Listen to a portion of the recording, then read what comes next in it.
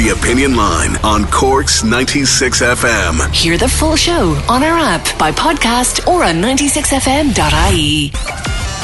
Connecting to the big show. In 3, 2, 1.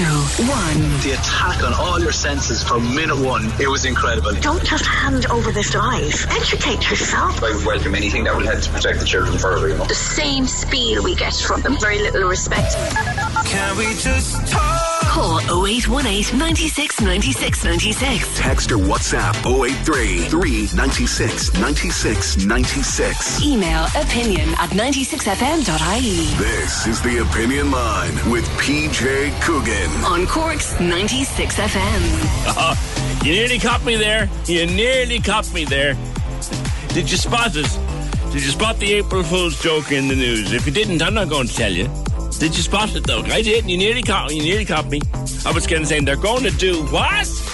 And then I realised some pretty lame ones in the papers this morning for April 1st. It used to be a huge thing. We used to plan these things for weeks and weeks and weeks, and you'd rope in someone to help you with it. You might even rope in a politician or an impersonator to help you with it. But I just wonder if the gloss has gone off April Fool's Day. That having been said, I suppose some people will try and catch me now before 12 o'clock. That's the challenge. It might have looked like one if it appeared today, but I think that's a great line in the Garda memo. Guards are allowed to have beards now. This came out yesterday. If it came out this morning, I would have said, no, that's a bit off.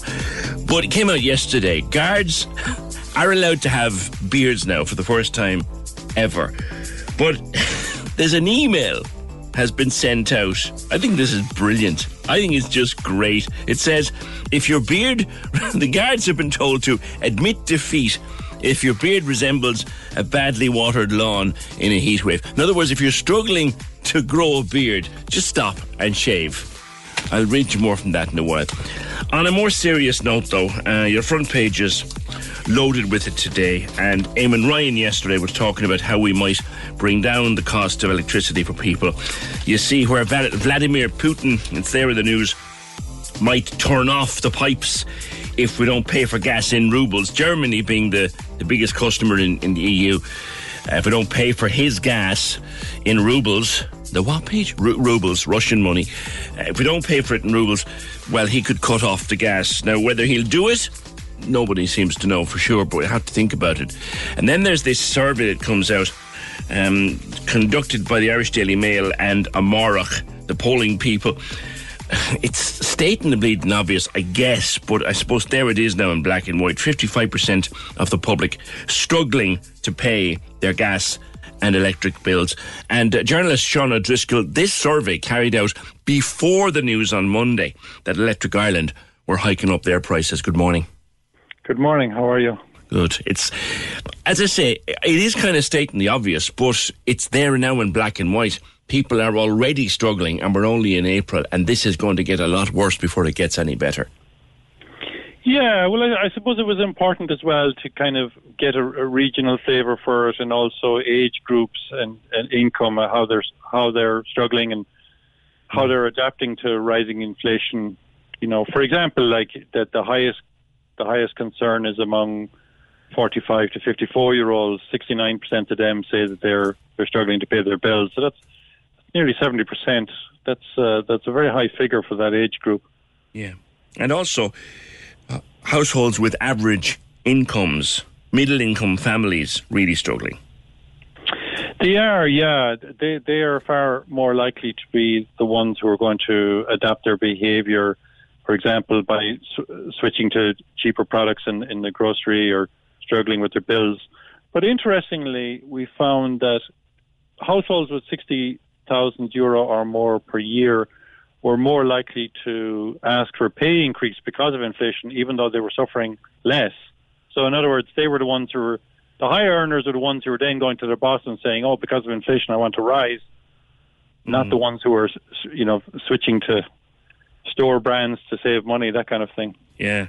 Maybe that is, Sean, because people who are in that earning bracket sometimes are more likely to get an increase than some poor devil trying to put in the hours in the local supermarket. Oh, absolutely, yeah. They would have far more bargaining power than a minimum wage worker who's struggling, no question about it, yeah.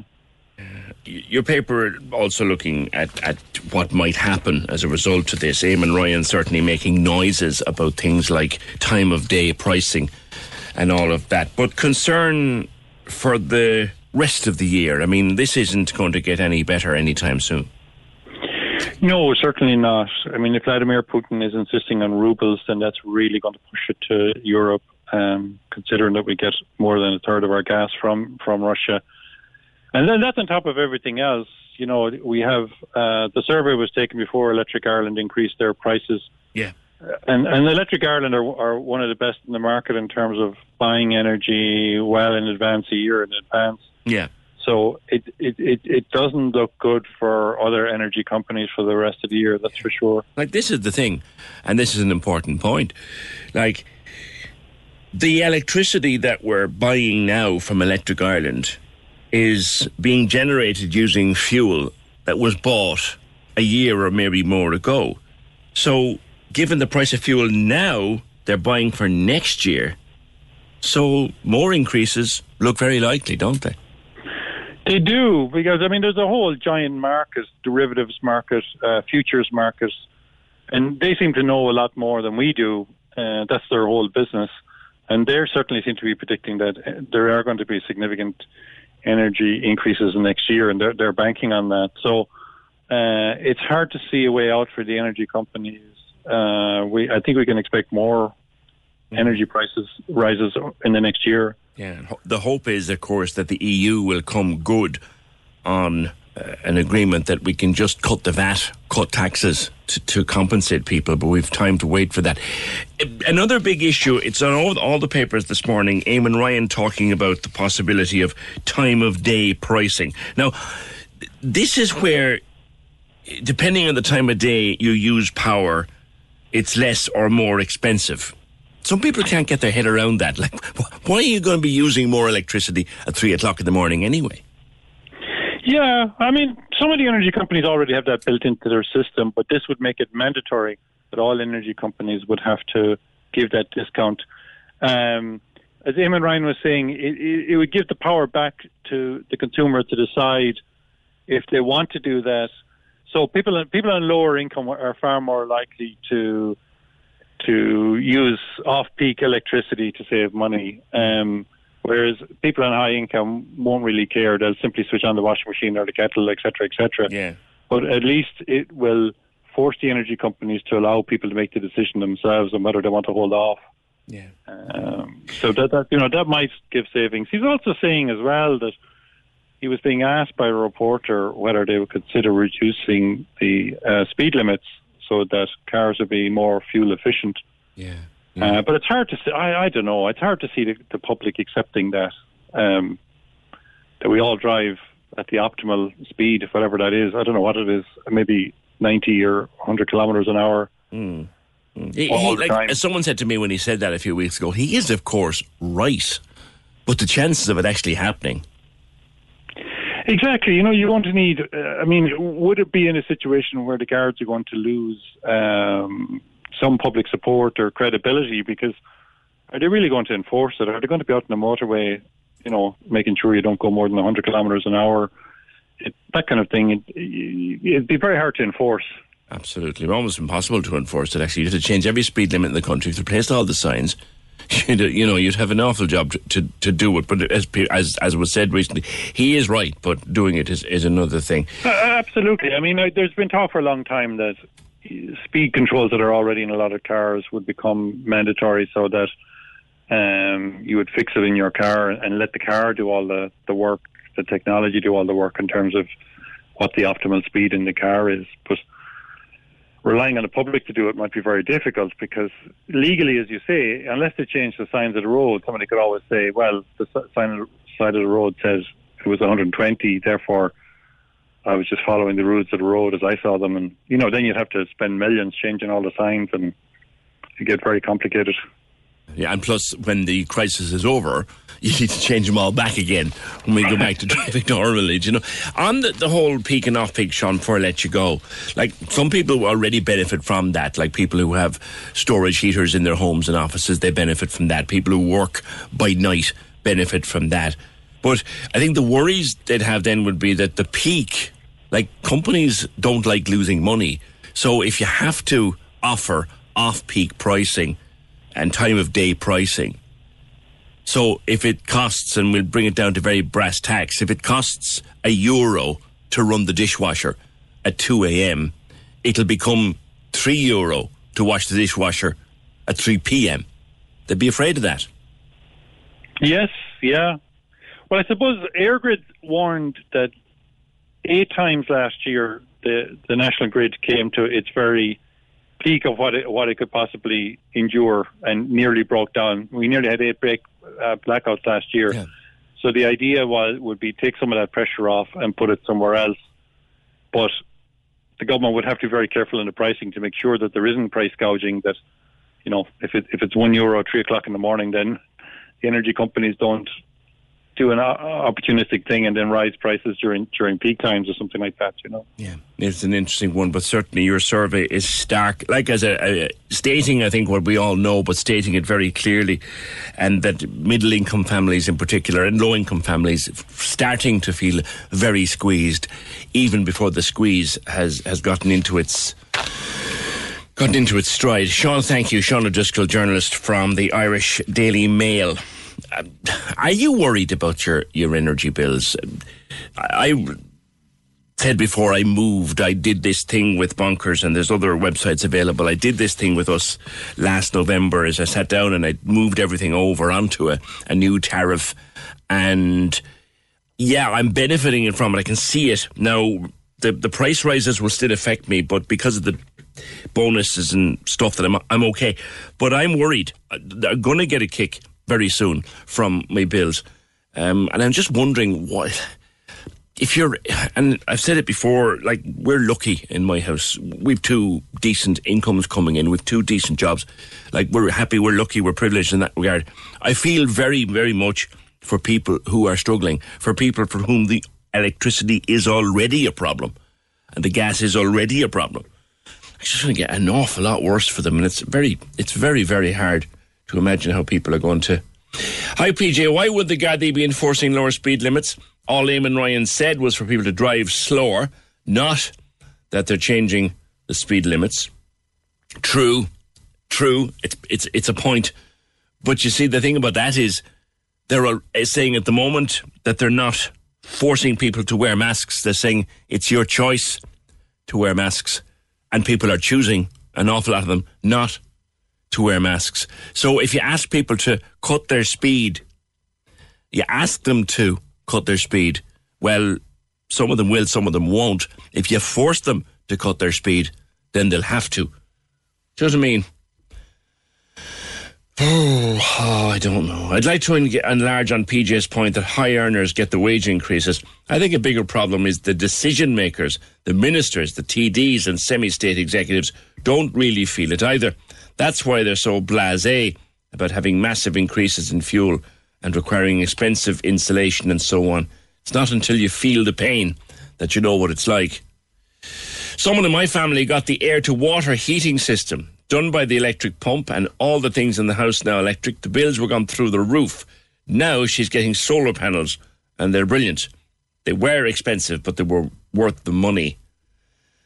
Kevin says, here's a mind-blowing idea. Legally bind energy companies to be obliged to put customers on the lowest tariff they offer. And that's not April. Do you know what, Kevin? That's been said. I read that in one of the newspapers. Someone has suggested that. Every company has an entry grade tariff. So if you move your supplier from one to the other, you'll get an introductory price. And the idea would be everyone gets that introductory price for at least 12 months. So as if you'd moved. So we put everyone on the introductory price for 12 months. It's a good idea. It's a good idea. Will it happen? Who knows? What are you doing yourself?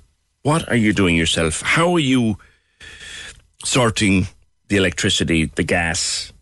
Are you worried about it? Are you fearing the bill dropping on the mat or landing in your email because you genuinely don't know what's going to happen with it? I've seen a lot of people I know, sort of tweeting pictures of their electricity bill and going, sweet Lord, look at that. Gas bills, sweet divine, look at that. And here we are now at a cold spell, which means that the heating is going to be going on again.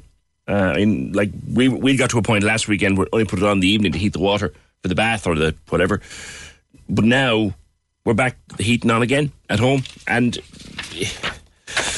lads, it's getting very serious. It is getting terribly, terribly serious, and something is going to have to be done.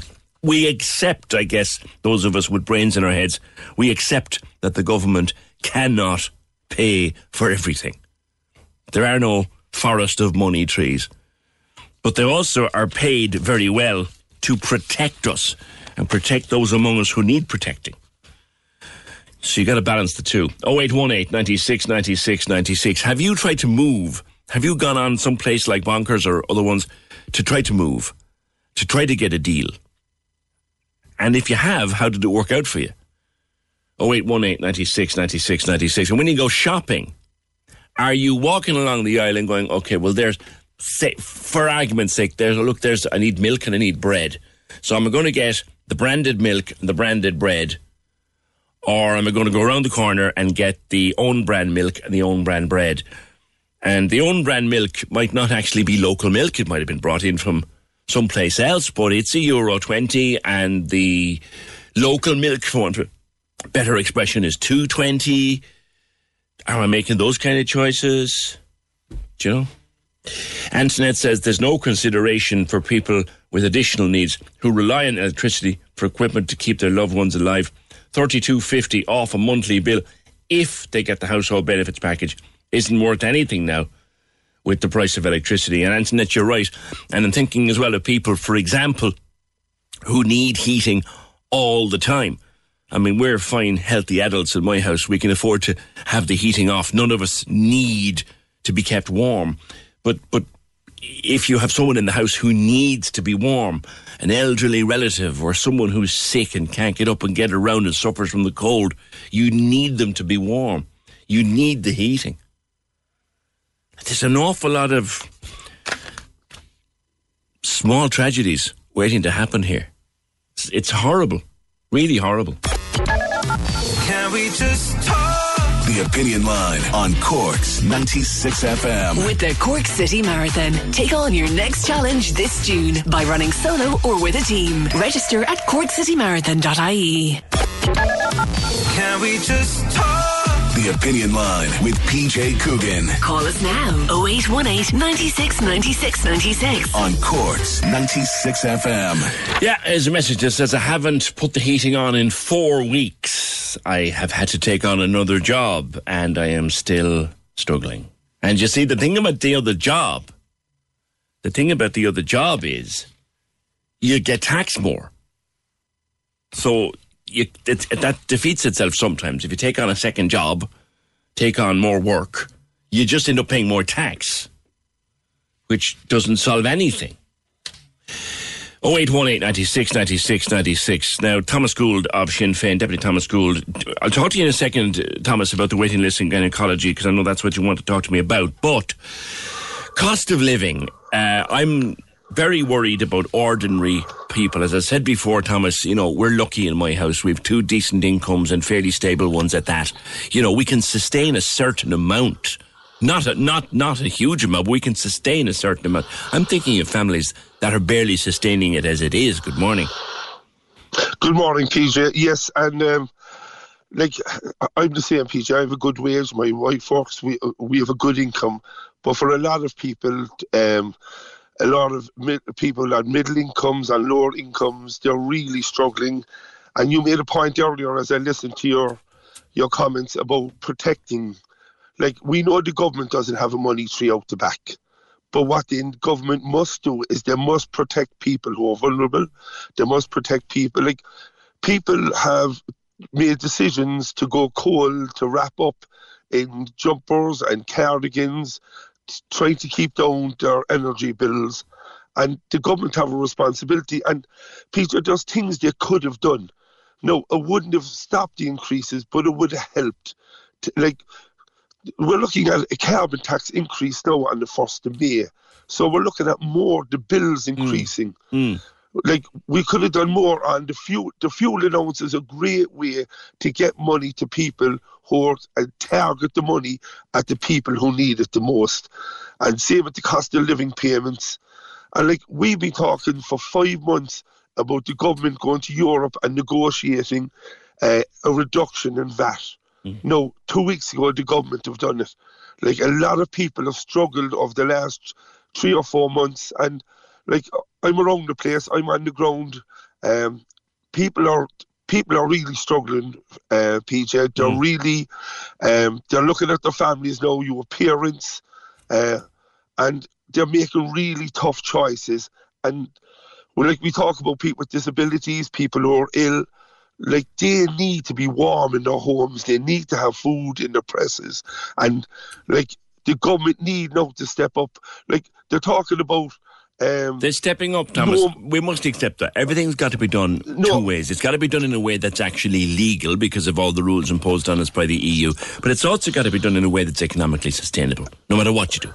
Is that not a fact? But Peter, if you're at home now today with your children and you don't have the money to heat the house and you don't have money to go to the shop and get the things your kids need, right? Those are the people that need to be protected. We're one of the richest countries in the world. We're one of the richest countries. And there's families out there now, PJ, where you see, when people talk about the cost of living, it's not just elderly people, people with disabilities, people on social welfare. This is affecting people who can have 2 jobs, a mortgage. This isn't about just a chosen few anymore. No, I'm thinking of Smallies, Tom. I'm thinking of Smallies who got up this morning and had their breakfast in a cold kitchen. In a cold house. Because mum and dad, even though they're working and even though they're okay, everything's all right, they've decided not to turn the heating on in the mornings. So the kids are going out, yes, they're going out fed, but they're going out cold because the house was cold. They could see their breath and they woke up. Yeah, and PJ, the thing about it is your families now getting deeper and deeper into debt because they're trying to keep the heating on. They're trying to pay these electricity and gas bills. PJ, the government have done, anyone with home heating oil is absolutely being destroyed. And the reason I know that so well is my own mother-in-law has it, right? The government have done nothing for people with home heating oil. No, that's a huge issue. For especially for older people who would have that system in. And you're saying it has to be sustainable. But if you're worried about turning on heating on a freezing cold morning, that's not you're not worried about either. Sustainability. That's true. And that's true. PJ, at the end of the day, right, you always give people a voice on your show. And I've been listening to your show and you're talking about it this morning. People are looking for the government to solve all the problems. It's just that people need help now. Yeah. A small bit of help now will go a long way. The carbon tax is the next one. This is the 1st of April. The carbon tax increase, they insist, and the Green Party in particular, and I'll call them for this, they're wedded and bedded to it. They say there is no way that they can cancel the increase in the carbon tax. Well, that just shows you how out of touch the Green Party are from ordinary working families. No, that's a government policy. They say they can't do it. And PJ, we don't oppose it. But what we are saying is we're in the middle of an emergency crisis now. Yeah, put it back for a while. Let's postpone it. Give people a chance. Okay. Can you explain to people? Can Eamon Ryan come onto your radio station and explain to people how he's putting up their energy costs, their diesel, their fuel, when people can't afford to pay what they're paying? No, it's a fair one. It's a fair one, Tom. I'm caught for time because I have somebody waiting, and I know you want to talk about the waiting lists at CUMH. Waiting lists for gynecological treatment much higher than we would have thought. Last year, PJ, we had 1,234 on the waiting list in the CUMH. This year it's up to 2,741. So what you have there is an extra 1,500 more than double. And what we are looking for is we need a plan from the government. Stephen Donnelly said last year, the minister, he was going to give us one, right? Now, behind every one of these figures is an actual woman who is waiting to get an appointment. Yeah. And what you have is these are really critical appointments, because if these are missed or if these are delayed, the consequences it can have. So what we are saying to the minister, they need funding, they need resources, because these women cannot be loyalists for years, because God forbid someone misses or gets a delayed diagnosis. Yeah. So we are looking for a plan for CUMH. Okay. All right. We might talk about it again. I appreciate that you want to talk more about that, but we're in the middle of the cost of living crisis, and waiting lists involve spending more money in the middle of a cost of living crisis too. Thank you, Thomas. Thomas Gould, Sinn Féin TD for Cork North Central. Anybody got any ideas that actually could be done? This thing about the carbon, and very rarely I'll say I think anyone is spot on here. This idea that we have to increase the carbon tax again in May. This idea that we have to. I'm calling BS on that. Because during the pandemic, the very early days, we learned we don't have to do anything. And if we want to do something, we can do it. Can we just talk? The Opinion Line on Cork's 96 FM. With the Cork City Marathon. Take on your next challenge this June by running solo or with a team. Register at corkcitymarathon.ie. Cork's 96 FM has a shiny new phone number. 0818 96 96 96. Save it to your phone now. Save it to your phone now. 0818 96 96 96. The new number to call. Hello? Cork's 96 FM. Can we just talk?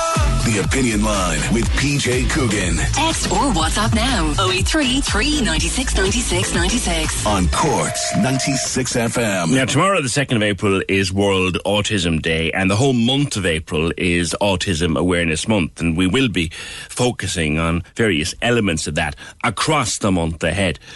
But Derval Burke O'Connor, of Crystal Swing fame, when a well-known voice, as it were, joins a campaign like Getting Places for Kids with Autism, it helps. But Derval, it doesn't hide your own pain. Good morning. Good morning, PJ. And before I start, I just want to thank you for having me on the show. I actually love listening to you every morning, PJ, when I'm dropping my daughter to preschool. So I'm delighted to be on the show this morning.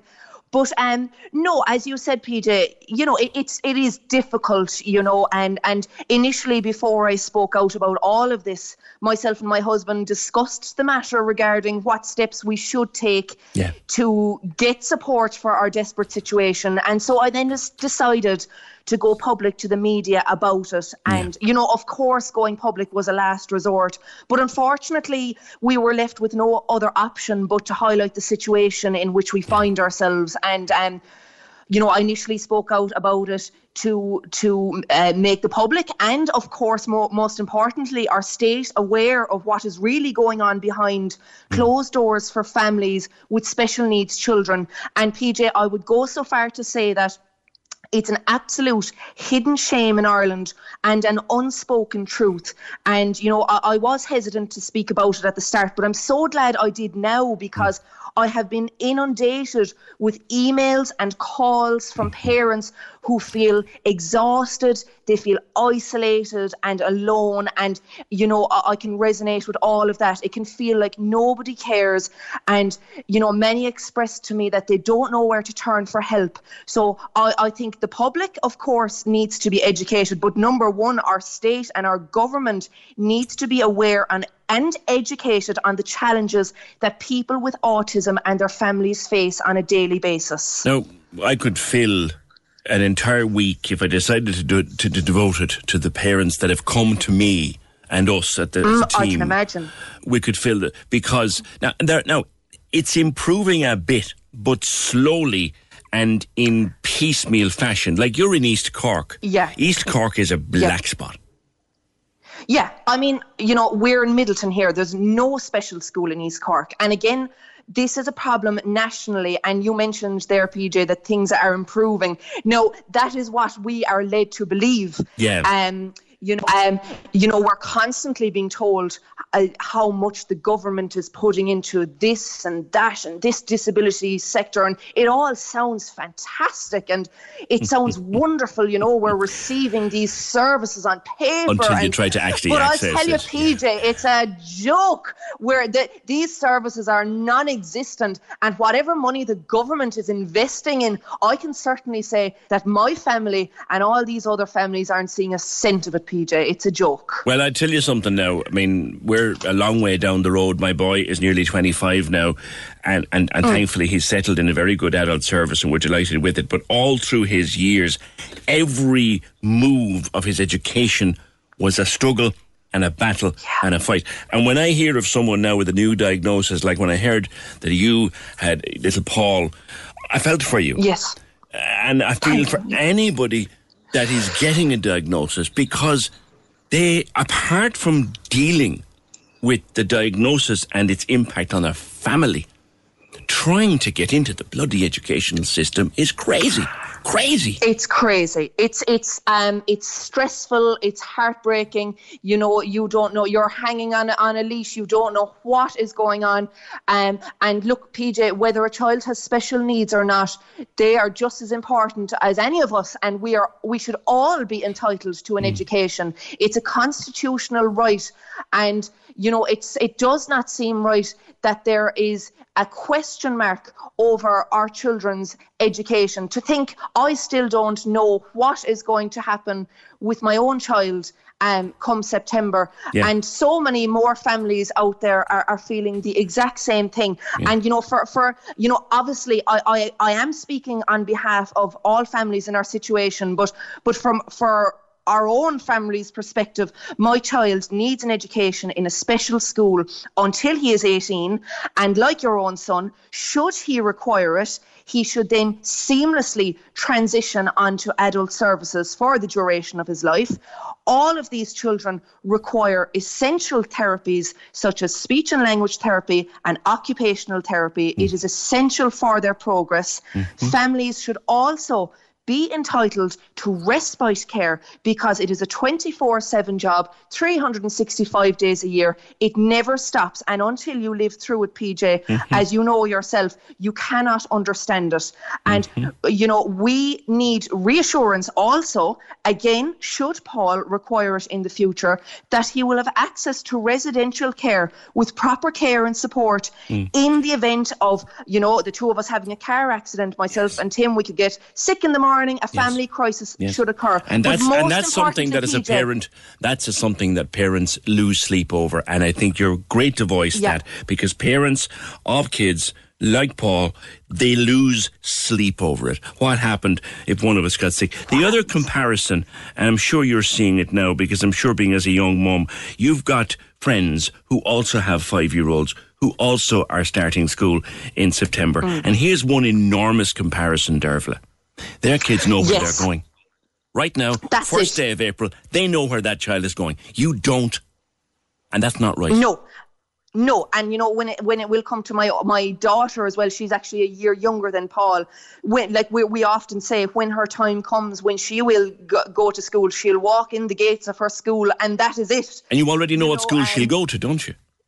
Yes, of course. Like there's not even a worry there. We know she will get her education, but she is entitled to that, as is every other child. But children like Paul are just as important, and that is where the downfall is. PJ, children like him, they're not getting the support and most certainly the respect that they deserve from our state, from the health service, and from public representatives. I actually would go so far to say that people working for the HSE and the various other support teams actually need a bit of educating themselves, because at this point, I'm weary and exhausted. I'm like a broken record from repeating myself over and over and again. And I sometimes feel like I'm being a bit of a pain in the backside. I'm the one causing problems, but I continue to get incorrect information. cause those problems. I've been saying to parents for years, get yourself a degree. And they say, what? Get a degree in being a pain in the arse. Don't go away.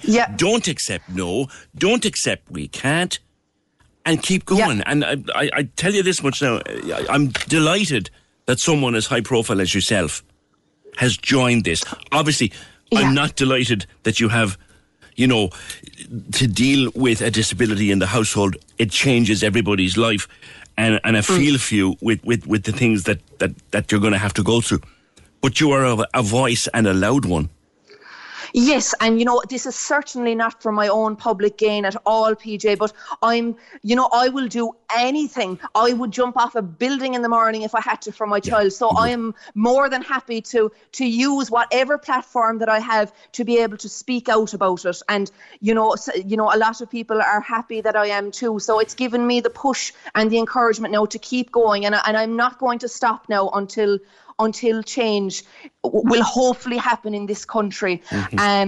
I do have a meeting next week with Minister Anne Rabbitte, and I do plan to outline my concerns to her. And I have been in communication with the Taoiseach via email, but I will be pushing for a personal meeting in the coming weeks, PJ, and I hope that will happen because, you know, as you mentioned, it's really the people on the ground and parents like myself that we really know what's going on, and we should be listened to because we are the voice for our children.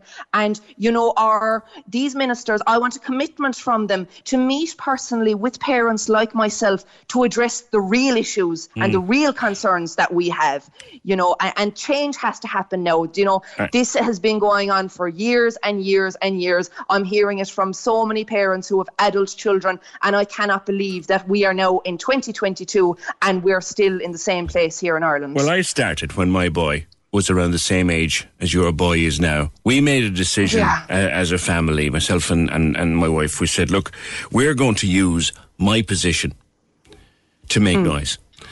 And I remember having the privilege of speaking at many events, invited to speak about it. And I used to turn to the same people, the ministers in the room, and I'd say, you know what, lads? Remember this. We have forgotten more about our children than you'll ever know. Listen to us. Listen to the parents. Listen to the parents. And if there's one message, and it's the start of Autism Awareness Month, and we'll be touching upon it quite a bit on the Opinion Line over the next 30 days. If there's one thing we want them to do, is listen to the parents. That's it in a nutshell, PJ. That is the point that needs to be brought across. We are just, as parents, maybe we're not qualified on paper, or we haven't got it all out of a book, but you know what? You could be reading out of books for your life. We've forgotten more about our children than they'll ever know. Absolutely. They are forgotten. They are the forgotten people, the voiceless people who cannot speak for themselves, are vulnerable members in society. And, you know, they're treated like second-class citizens, PJ. And, you know, that should not be the case. So I'm delighted that I get the platform to speak on your show this morning about this. And, you know, I was very privileged actually on Wednesday that I was able to speak at the Aviva Stadium in Dublin.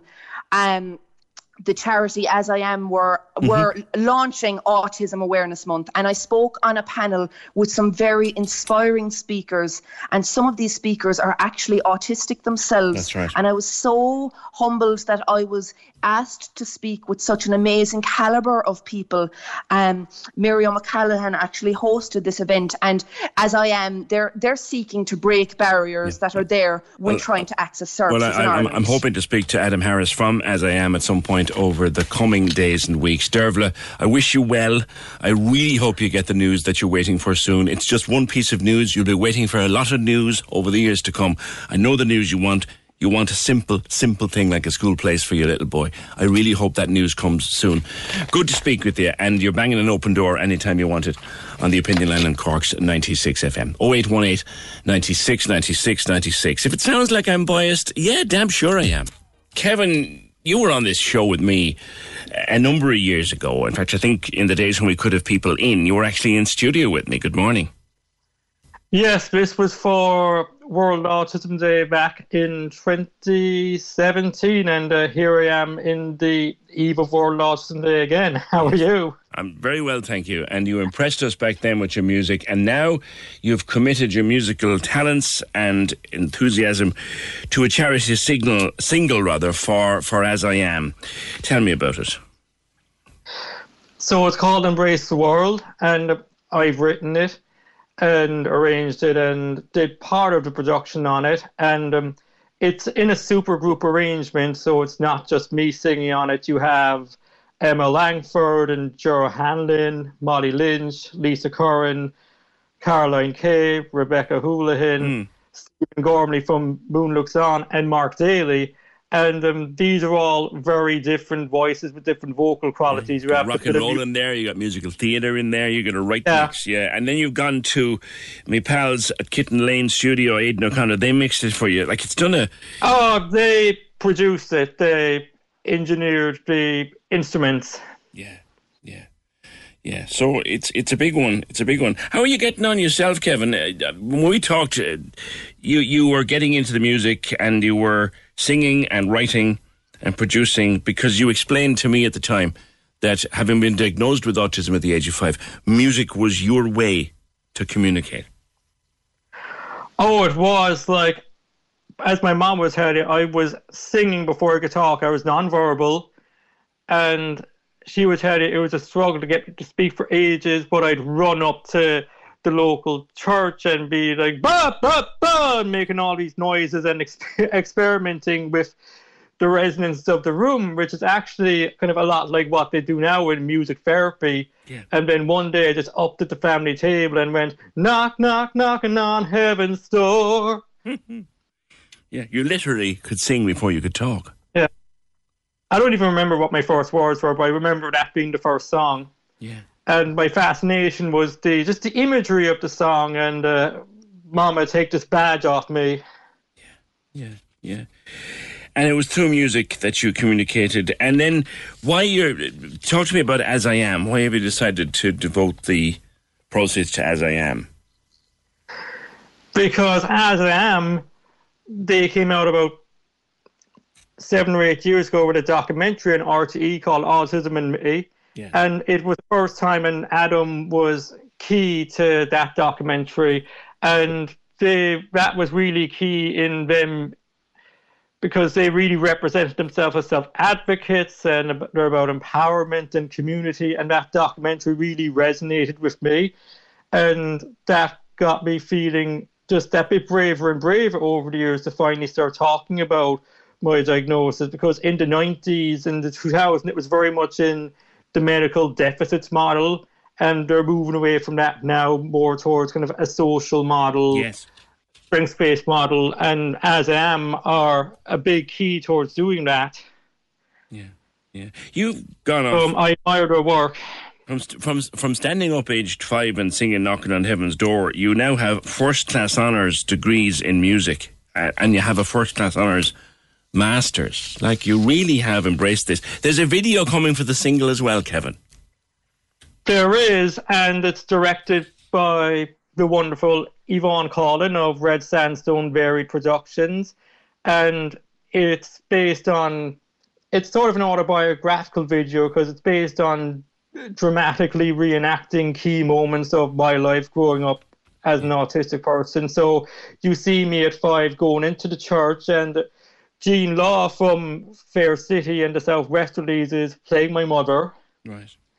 And my mother herself was in the video as well. We're on the altar and we're watching Jean and Logan, his name, the young boy, playing me, running around the church. So you have that, and you have the struggles I had with eating, because that was a big thing, going from the baby liquids to the solid foods and the textures and the senses of it. So you see that in there, and then you do see how music ultimately became this lifeline. And the brilliant thing was that all the locations, like the School of Music and Cloth to Cullum, were very kind to me in letting me go back to those locations to use them for the video.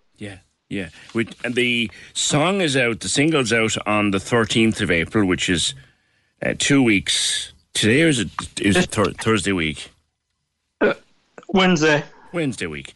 So it's out Wednesday week, April the 13th, and it'll be going all the usual streaming platforms, and there'll be hard copy singles, as it were, on sale. Good luck with it, Kevin. I am so thrilled to see your progress, because I remember when you came in to sing for me first time, God, what is it now? 5 years ago? Nearly 6 years ago?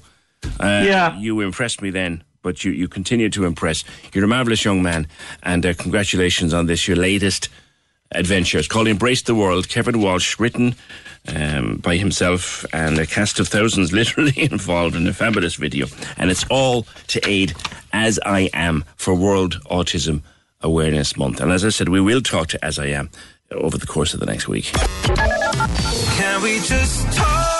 The Opinion Line on Cork's 96 FM. With the Cork City Marathon, take on your next challenge this June by running solo or with a team. Register at corkcitymarathon.ie. Cork's 96 FM. Diane? What? You're going to New York! Oh my God, I'm delighted. That's brilliant. Madison Square Garden, Katie Taylor, Amanda Serrano, you are going! Oh my God, I'm so happy. Thanks so much. Spending money, hotel, your flights, all sorted for you. Well done. Brilliant, thanks a million. Congratulations to our winner.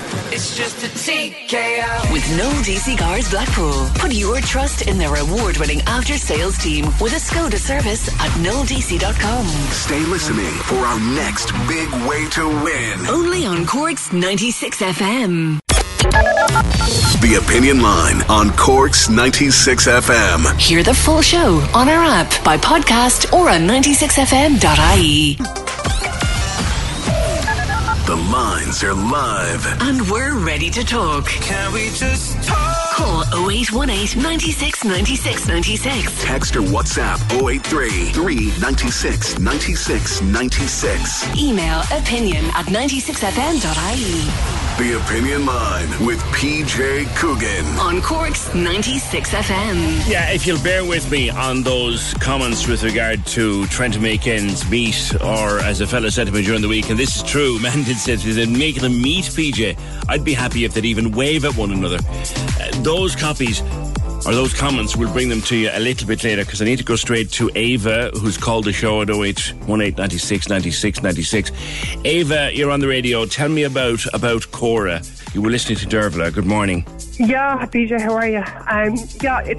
It brought back a memory of the 2nd of April last year. We got a Microsoft Teams call, because we were all in lockdown, to say that my daughter had her assessment, and that she met the criteria of the ASD, the autistic spectrum disorder. Okay. Now we knew that her speech wasn't where it should be, and she struggled with interaction and with her peers and all this kind of thing. But it's just the resources that we've been offered since. You know yourself, they're non-existent. Yeah. What have you been offered, if anything? We've been offered. I'm doing a course that they offer the parents, it's Hannon course. So I'm doing that every second Wednesday night. We were offered. She was offered speech and language therapy, but the long and short of it is that the person that was offering her the therapy was a volunteer with the HSC. So she would have been able to give Cora the therapy as long as until she got basically a full paid job. Yeah. But then between the jigs and the wheels and appointments having to be cancelled because of sickness and COVID and everything else, she was only able to actually offer one appointment, which for a child who's 5 years old, that's no way of building any kind of relationship to having any kind of a improvement or anything like that. So since the day you got the diagnosis, which ironically was World Autism Day last year, Ava has had one session. Sorry, Cora, I beg your pardon. You're fine. Had one session. No, she hasn't had any, because it wasn't, we decided as parents that it wasn't fair on her to have one appointment with a therapist and then to go back into a pool of X hundred amount of kids. So we said that to the person that rang us, and they were like, "Oh well, we can offer a virtual appointment through Microsoft Teams, because the person that would have been offering the appointment was pregnant and wasn't having face-to-face appointments because of COVID. And now, no disrespect to the person, and I know she's only doing it for her own health and all the rest of the protection of her baby, but what child, irrespective of being on the spectrum, what child at 5 years of age can sit in front of an iPad and interact? Yeah. How are you fixed with regards school for Cora? Luckily, we are absolutely haunted. As you know yourself, you can't even apply for school without getting the diagnosis and the report and all the rest. So once I had the report in my hand, because she hadn't had the diagnosis, I had enrolled her into a mainstream, and they were fully aware of where she was and what we were doing and all the rest. And the school just absolutely they couldn't do more for us. And they basically, once we had the report and everything was in line, they moved her into their unit or the autism class that they have attached to the school. Fabulous. Fabulous. Oh, we couldn't be more grateful to the school. We say fabulous, and you say grateful, and you know it's Eva. You say fabulous, or I say fabulous, and you say grateful, and I stop myself because I think, why should you be grateful? Yeah.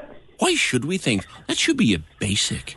Absolutely. Like Cora has a little sister who is in first year preschool who will be going into the same school in September 23. Yeah. And I just know that come October 22, I'll be filling out the form and sending it in, and there won't be a bother. Yeah. And what's more, a couple of years in, you'll be able to know where she's going then. Yeah. And where she's going then, where she's going then. But with Cora, you'll be wondering what's happening next for many years to come. And I don't want to darken your day, Eva, but oh no, I know what you're facing. I know what you're facing, and I don't wish it upon you. Yeah, no, she's a junior infant, and I'm already looking at secondary schools in our area to see what kind of units or what facilities are available. And I know that's 8 years away. Yeah. But I'm only fooling myself if I think that it's going to be an easy ride come 4th class, 5th class.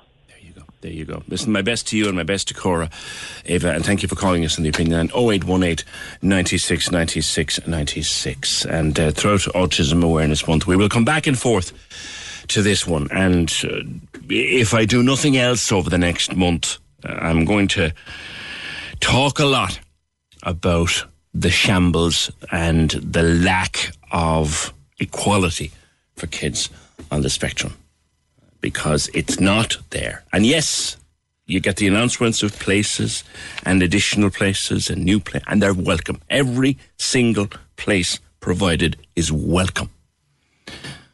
We shouldn't even have to ask. The minute a diagnosis is made and given, it should be, there's your school place. That's what you're going to do. There's your therapy. 0818 96 96 96. Now, there's a campaign ongoing, and there'll be a major fundraiser taking place later this month, April 9th, which is tomorrow week, to raise funding towards a children's emergency department at CUH. Now, Claire Concannon from CUH Charity, we'll talk about the fundraiser in a little while, but the children's ED plan, how advanced is that? Is it gone beyond a drawing at this stage? Good morning. Good morning. How are you? We have seen the drawings. We're hoping to start work very, very, very soon. But the drawings are exceptional, and essentially, this is a project that has been needed for a very, very long time. And I think with COVID, it's actually just amplified how necessary it is to create a separated space for children that is completely audio-visually separated from adults within the emergency department. There aren't that many children's EDs in the country, if I'm right. I know obviously Crumlin has one. I think Temple Street has one. Are there any more? This would be the first outside of Dublin. So it would be a huge asset to Munster and beyond. CUH has been designated as a major trauma centre. So there'll be one in Cork and one in Dublin. With this in mind, it's going to make the emergency department exceptionally busy, even more busy into the future. And so we need to kind of build capacity. So by removing the paediatric bay and creating a separated children's emergency department, we're also creating space within the main emergency department as well, which is obviously a huge asset. Yeah. And it just creates a calmer environment for everybody who comes through the doors.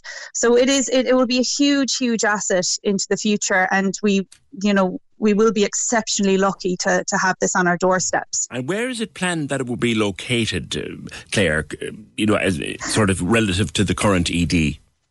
So there's a space, how do I describe this? Just behind where the emergency department is now. So it would have its own entrance into it. It will have its own screening, its own waiting area, its own triage, its own treatment rooms, procedure rooms, resus room, family room. So it's just behind where the emergency is presently, but actually it'll be completely separated. So it'll have, once you're going to the children's emergency department, you'll have your own screening, your own waiting, and so on. So the whole journey that you would normally take through an ED, you will take through a completely child-friendly environment. Yeah. And obviously, will it be separately staffed? Because it will have to be. Yeah, we have paediatric emergency specialists already that would look after the children that will come through ED presently. So yes, it will be completely separate in that respect, but it will be very close to the emergency department in case you did need any other specialist expertise to come in. And you mentioned that it would also obviously take pressure off the main ED, because about 1 in 5 patients in the emergency department are children, aren't they? Yeah, 20% of the patients that come through ED are children. So that works out at approximately 40 children a day presenting to the emergency department. And, look, first impressions count. And I think when a child comes into an emergency department, it can lead to lots of stress for children, which leads to lots of stress for parents. Oftentimes you're bringing a child and you have siblings with you. So you're trying to manage an unwell child, and sometimes children who aren't unwell and are getting very impatient by waiting in a facility that maybe isn't, or in a space that isn't suited to them, So from that respect, it can lead to a lot of stress for everybody. And so by removing that and putting them into a space that is incredibly colourful, welcoming, child-friendly, plenty of toys, distractions. It's just going to make a more positive experience for the entire family unit, but also actually make a more positive experience for our frontline staff, because they'll have distractions available as well to work while they're working with children, and they'll have appropriate space. The space at the moment, if anyone has come into the paediatric bays in the current ED, it's very tight. It's very tight on space. And so by creating spaces that are larger, where you do have the family unit there, if that's the situation that we're in, then we can work within that space.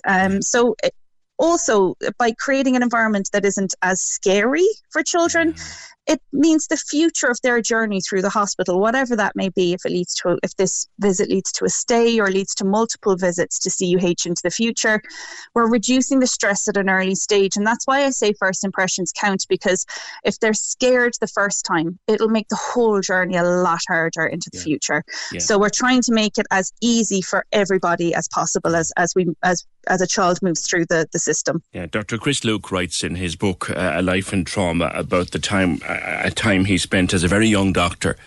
He served his time in the emergency department, one of the children's emergency departments in Dublin, and he said it's a totally different discipline, a completely different discipline. I'm reminded of what he wrote listening to you. When is it likely, Claire, that we would go from a drawing to shovels, and from shovels to having young patients in there? It's very imminent.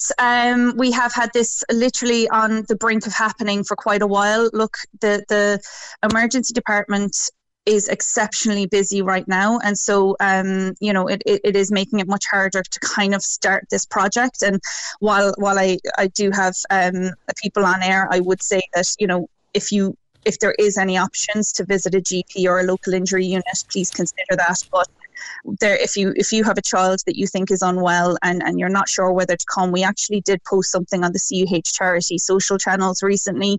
Please go and check it out, because it kind of goes through 10 times when you should absolutely bring your child to ED. I know it's on the news that it's exceptionally busy, and I think people maybe then are a little bit hesitant, but there are, we've outlined on our social channels 10 times that you just come straight away. So hopefully once we can ease up the pressures on the emergency department, we can get stuck into this straight away, because it's the space is there, the space is ready to go. We just need to, as I say, it's very difficult with the situation in ED presently. And lastly, you have a fundraiser tomorrow week, April 9th, with about 100 medical students involved. Yeah, we've worked with UCC for a very long time. We have a very, very long-standing relationship with them, and we were delighted when the team got in touch with us to say that they were fundraising for us, for the ED in particular, and also Bumbulance, which links very nicely. Yeah. So they're going to be fundraising, doing street collections next week on Saturday the 9th. If you do see them out and about, please support them, because they're fantastic students who eventually will probably come in and work in CUH. So it's amazing that they're working with us already. But also, if anyone does want to make a donation to the ED, you can visit cuhcharity.ie, or you can give us a call on 021 423 4529, and we'll be able to take donations there as well. But if you do see the guys out next week, please give them support, because we're delighted to see these kind of activities come back again. It's been a long time since the societies have been able to get these kind of activities happening, and it's fantastic to see it back. So hopefully they get loads of support now next week. All right, listen, thank you very much for speaking with me on the Opinion Line. Claire Concannon of CUH Charity. It's more than just an idea, it's now a plan. They have drawings, and as soon as possible they actually start work on the Children's Emergency Department. Would you believe that? I knew that before I asked the question. There are none. There's no dedicated Children's Emergency Department outside of Dublin.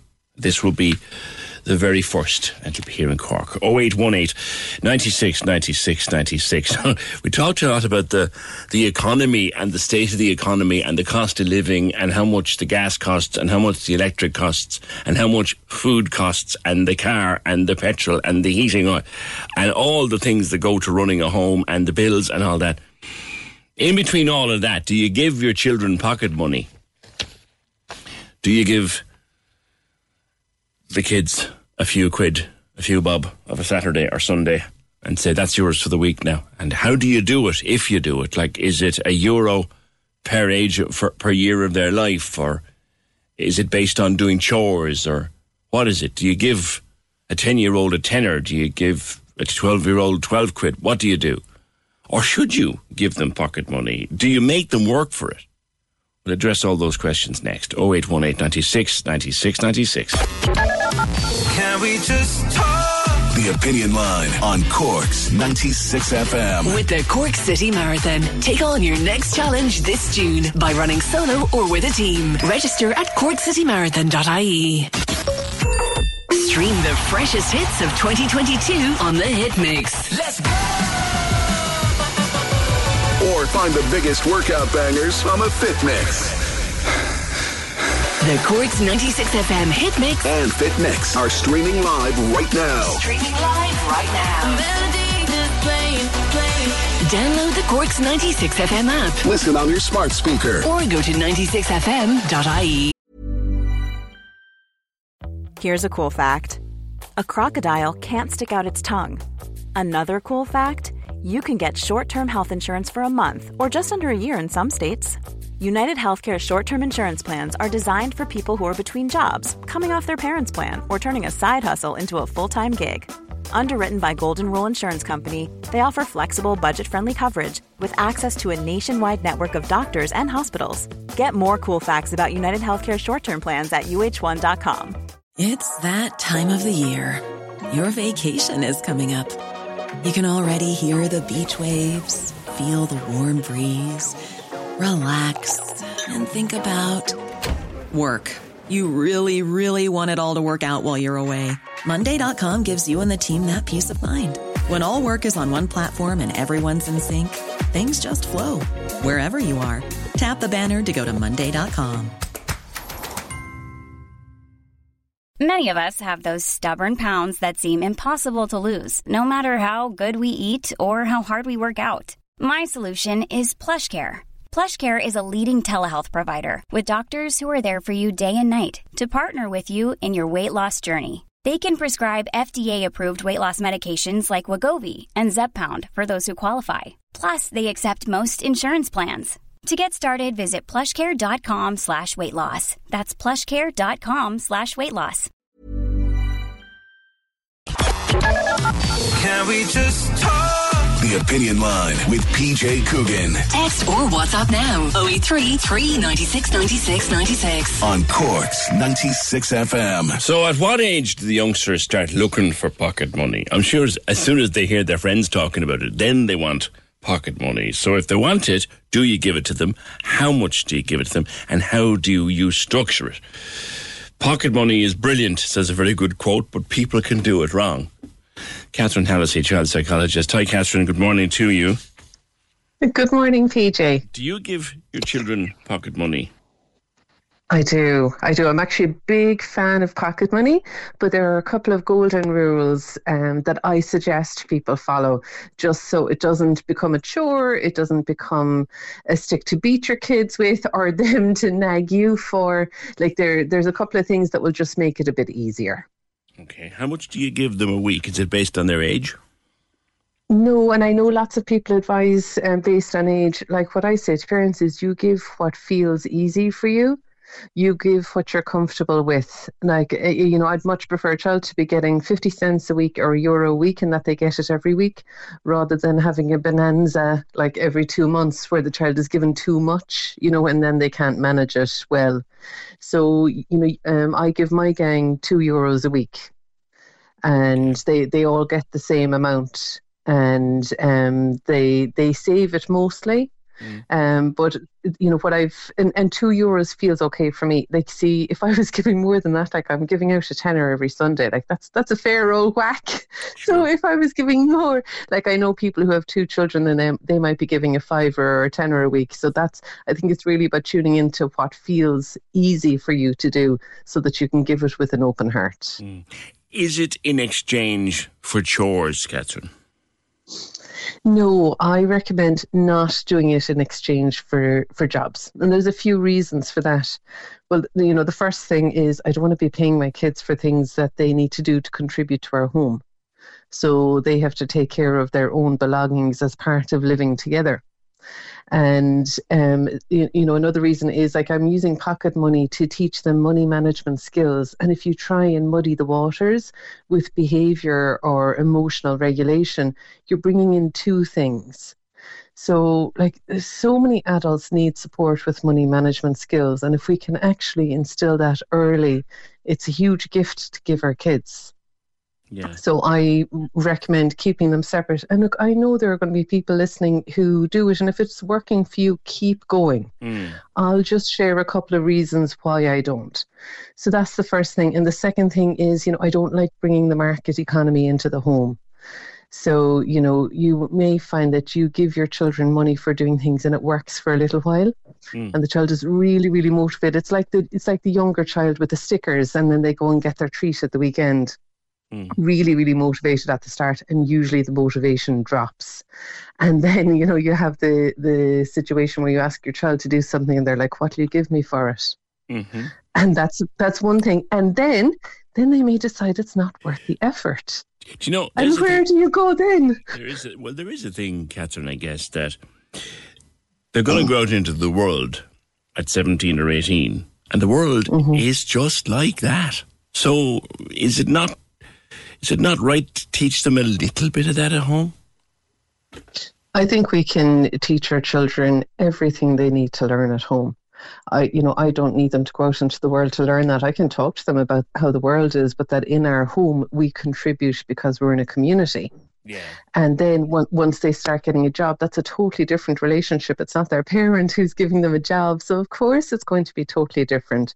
And, you can instill a strong work ethic in so many other ways. Yeah.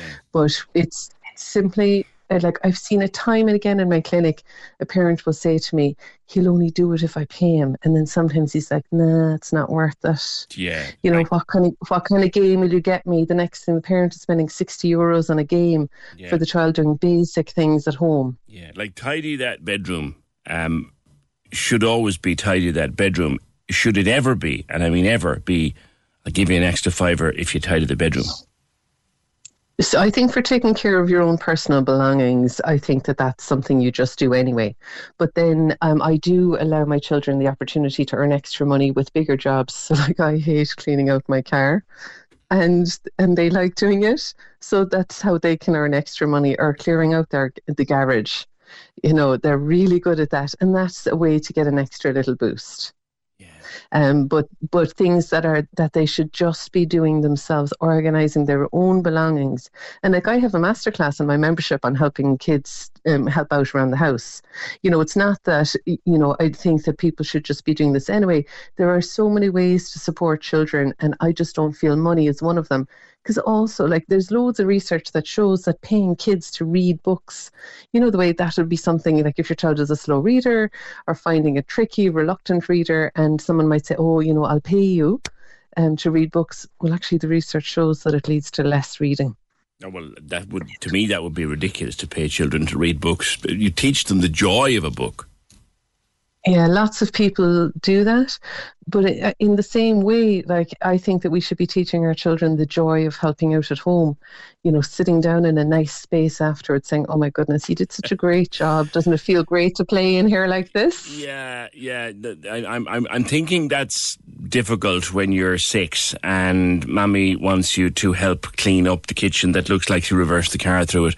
No matter how nice it sounds to you when you're 6, you can say, Mommy, that's not my mess.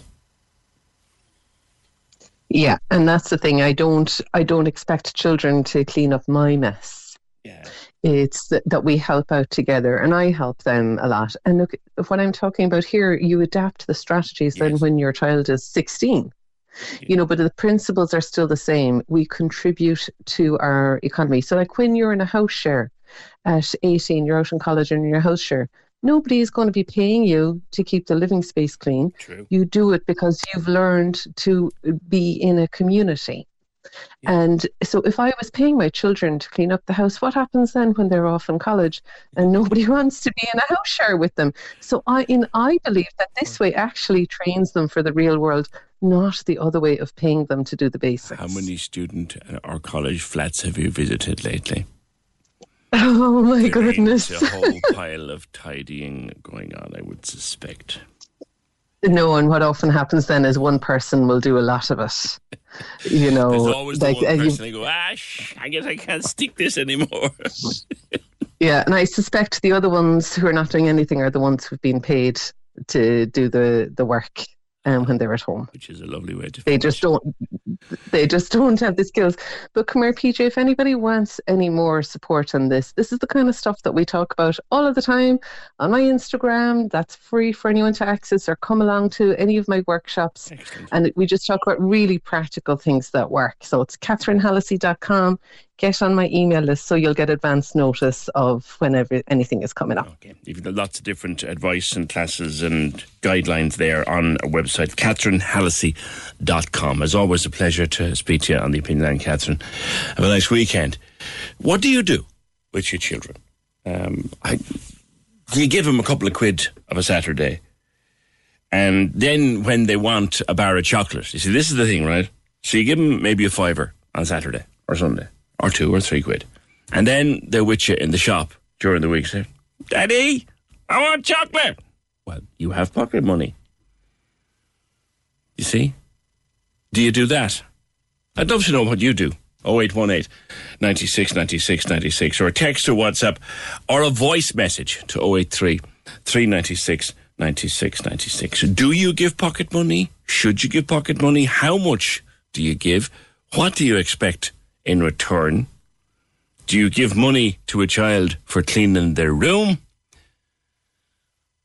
0818 96 96 96. Can we just talk?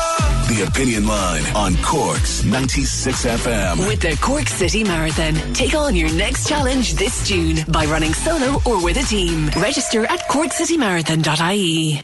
Access all areas on Cork's 96 FM. Your guide to nightlife on Leeside. Hi, it's Michael here with an update on Cork's entertainment. There's a special concert taking place this Thursday night at Cork City Hall with a whole host of musicians from the Irish music and cultural scene, together with Ukrainian counterparts, and among the acts confirmed are Jimmy Crowley, Nellie Croneen, John Spillane and Karen Casey. Tickets are available from the People's Republic of Cork website. Access all areas. To celebrate their 40th anniversary, Aslan will perform 2 shows at Cork Opera House as part of a massive national tour. The shows take place on the 8th and 9th of April, with tickets on sale now from corkoperahouse.ie.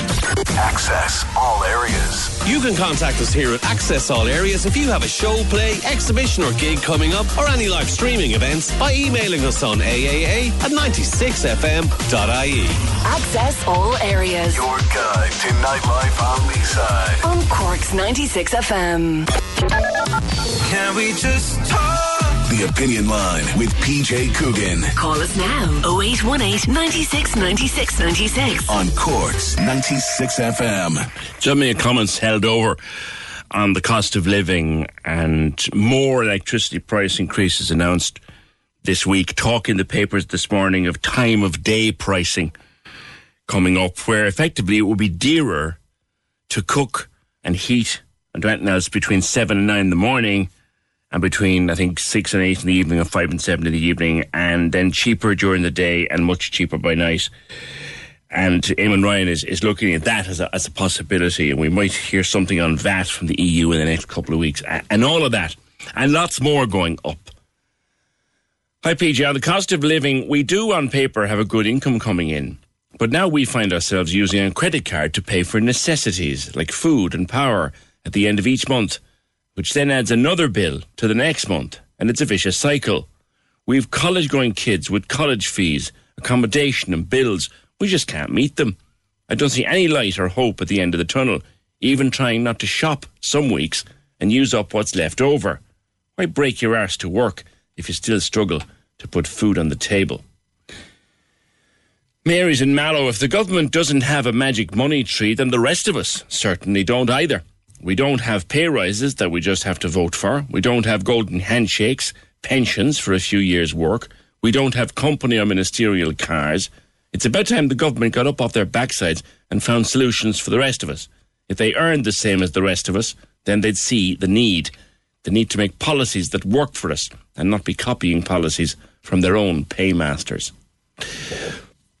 Eugene reminds us one of the biggest electrical wastes is filling the kettle to make 1 cup of coffee. Correct, Eugene.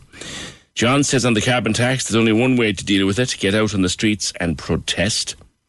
PJ, it's not just gas and electric going up. I'm a taxi driver. 2 weeks ago, I had to shell out 1,500 quid, and now this morning another 1,500 on repair bills. I'm shook from it. Barely a bob in the house for anything. Never mind this to keep my business on the road.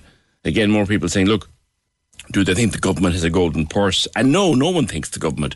Well, I certainly don't think the government has a golden purse. But they have to protect the weak. They have to protect the low earners. They have to protect the people stuck on fixed incomes. They have to do something for them. PJ, as long as we have a 3-party government and a weak leader, the country is going to suffer. Which is another way of looking at it. And then these come in and they're inevitable that they do come in. Good morning, PJ. If the government helped us Irish people the way they're helping others, we might be able to keep the heating on and the children warm. Thomas Gould hasn't a clue. He comes on criticising everything except of the using money raised in this country for the Irish people in this country. Look at our own problems first and help us. That's from Mary Lynch. And we had a similar one. It's unfortunate to see these coming in, but I suppose it's a valid opinion, and it's an opinion that's out there, and that's what the programme's for. The country's in a crisis at the moment, so why would the government decide to bring in 100,000 Ukrainian refugees? Where are they going to live and work? We already have a housing shortage with so many people on the housing waiting list. Yeah, we should be able to do both in a modern functioning economy in a very wealthy country, and we are a very wealthy country, and that is true. We're an extremely wealthy country. 0818 96 96 96. Now, something else that's going up in price for those who can afford it, and I know probably going from what I've just been talking about to holidays, summer holidays, might seem a bit insensitive, but I guess, look, a lot of people are looking to go in a holiday this summer if they can get the money together and get a week in the sun or 2 weeks in the sun and try and just get away, get a bit of sun on their bones and a heat in their back and, have a bit of... So that's why we're going to do it. But reading the Independent during the week that the war, believe it or not, the war is going to put up the cost of your summer holiday. Prices for popular family holiday destinations are to rocket by up to 16% at peak times this year. The most popular, like the Canaries or Mallorca or those places, are all going to get more expensive. And it is related, believe it or not, to the war in Ukraine. I've been talking with travel journalist Siobhan Maguire. Siobhan, reading your piece in The Independent, I breathed, not for the first time, a sigh of relief that I got everything tucked away from my holidays this year, long before the war. But how much of the increases you're going to tell us about are war-based and how many are what you might call pandemic-based? Yes, I mean, it's kind of a mix. So if you look at what's happening in terms of the war on Ukraine and how it's affecting, say, energy prices worldwide, PJ, what this basically means for us is that prices have gone up at the pumps. And obviously, if you're trying to get a plane off the ground, you're using a hell of a lot of fuel. So the price of that has gone up as well. So what you're looking at is like... So prices are going up anywhere up to about 16%, say, on holidays in the July-August period, and that's with a comparison of pre-pandemic prices for the same period. And you have a very clear, clean 40-60 split between increases on flights and accommodation. I looked at three specific locations, primarily because they're holiday hotspots for Irish people, PJ. And I have to say I had the help of Paul Hackett from Click and Go to help me kind of crunch these numbers. So they are completely verified. And if you take, say, what the average passenger paid in 2019, in July and August, they were looking at around €746 to get themselves over to somewhere like Lanzarote. Or and if you look at the prices for the same period this year, it's an €85 increase, and that's overall an 11% increase. Now, there's still going to be value to be had, but the thing is, you have to kind of get yourself out of that kind of thinking that you like your 7 days to be from Saturday to Saturday, and maybe think about going from a Monday to a Monday, where you'll get the flights and the hotel that little bit cheaper. Don't the airlines buy their fuel or lock in a price for their fuel months, if not a year or more in advance? So the fuel that they're using now, they bought well before the war. And if they bought it during the early days of the pandemic, then the fuel prices were much lower. So why is it more expensive for us now? Well, yeah, I mean, that's a very good point, because we know that Ryanair has actually got a year's worth of fuel in storage now to get them through the next year. But it's not just the fuel element that applies here. It's also supply and demand, PJ, and these are peak travel times. So you're vying for pretty much every other family with young kids who aren't in school at that time and can only have a holiday away to get that seat on the plane. Yeah. So there's a lot of different factors going on, and normally prices for an airline would go up at that time of the year. Oh, there are times of the year that if fuel was free, the price would still go up because of supply and demand. Exactly, Peter. You're dead right. Yeah. Travelling light. Now, the men listening will go, I can do the whole thing, one small suitcase, and all we're taking is shorts and T-shirts, but some people cannot travel light. I'm guessing, Peter, when you're saying some people now, you're meaning us ladies, that we simply can't travel. Well, you might very well think that I couldn't possibly comment. Do you know what I mean? You know, the thing is, there'll be people listening and nodding their heads in agreement to this, but how many times have you gone away, whether a little staycation over the last 2 years or, if pre-pandemic going abroad, and you've packed the big suitcase and then you end up wearing the same things over and over. Yeah. So airlines know this is how we behave when we go away. Jesus, we want to put everything and the kitchen sink into the big bag. This is where you have to be a little bit savvy about things. Airlines make their money not on us just buying the seat, but on how much we spend on our luggage. So, you see that €20 flight and you think, fantastic. Yes. And by the time you've totted up, bringing bags on, you're looking at, around 120, €130. The clever thing to do is absolutely travel light. And for a family, have one big suitcase for people and get as much as you can into carry-on, and that's going to bring the prices right down. Yeah. Now, some airlines are charging for the carry-on now, but it's still only a tenner for a decent-sized bag, I guess. Exactly. And actually, this is just a kind of common sense, but roll your clothes. Like if you roll something into a ball, it takes up less space in luggage, so you can get more in.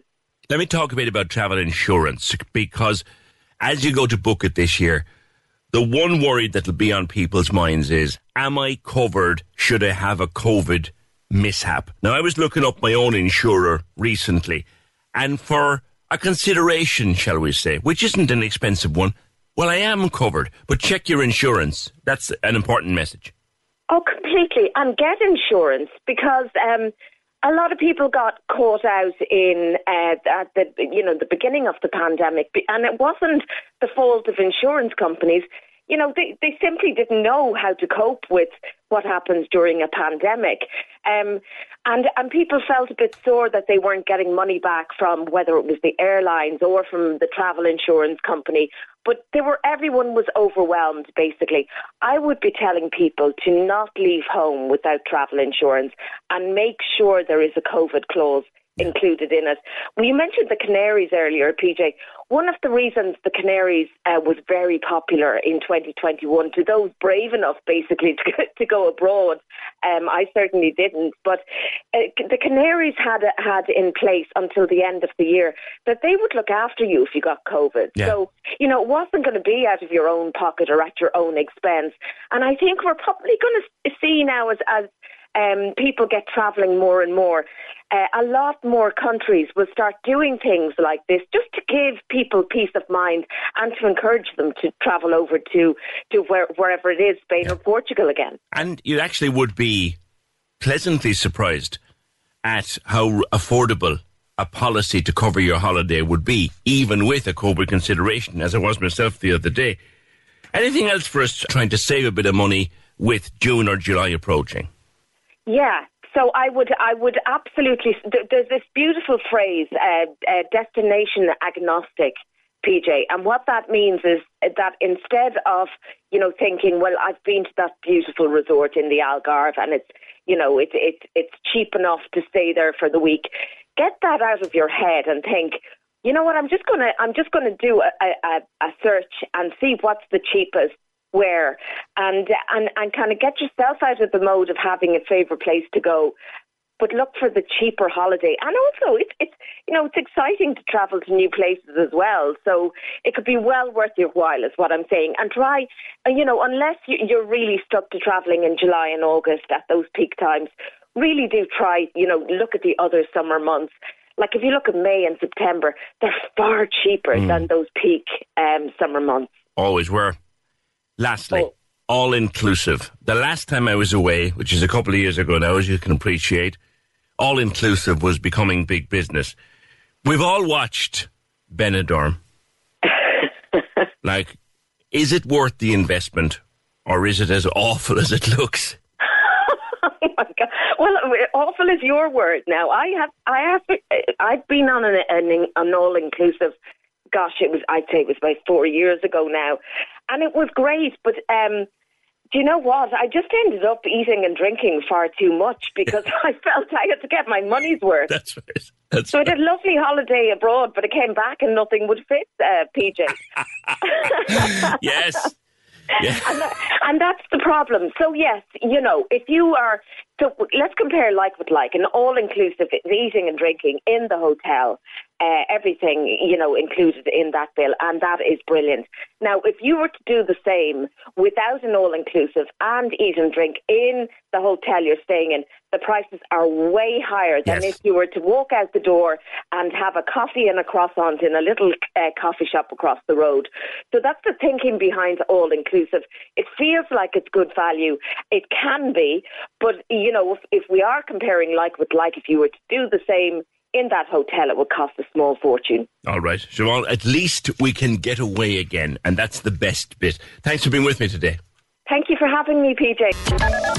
Can we just talk? The Opinion Line on Cork's 96 FM. With the Cork City Marathon. Take on your next challenge this June by running solo or with a team. Register at corkcitymarathon.ie.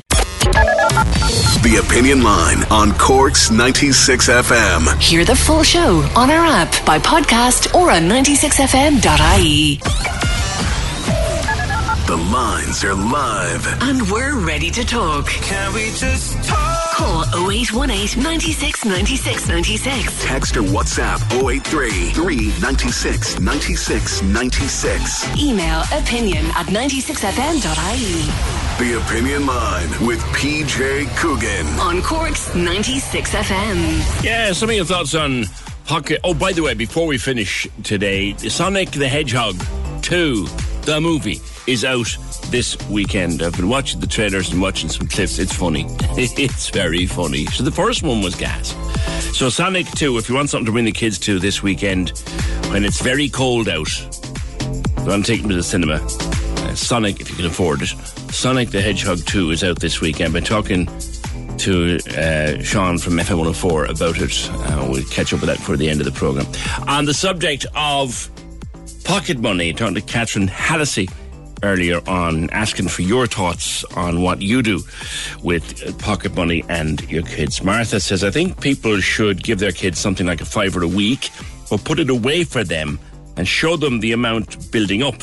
And then have a discussion and say, right, look, it's 40 quid now. Let's go and buy something nice. Or will we hold off and buy something even nicer later?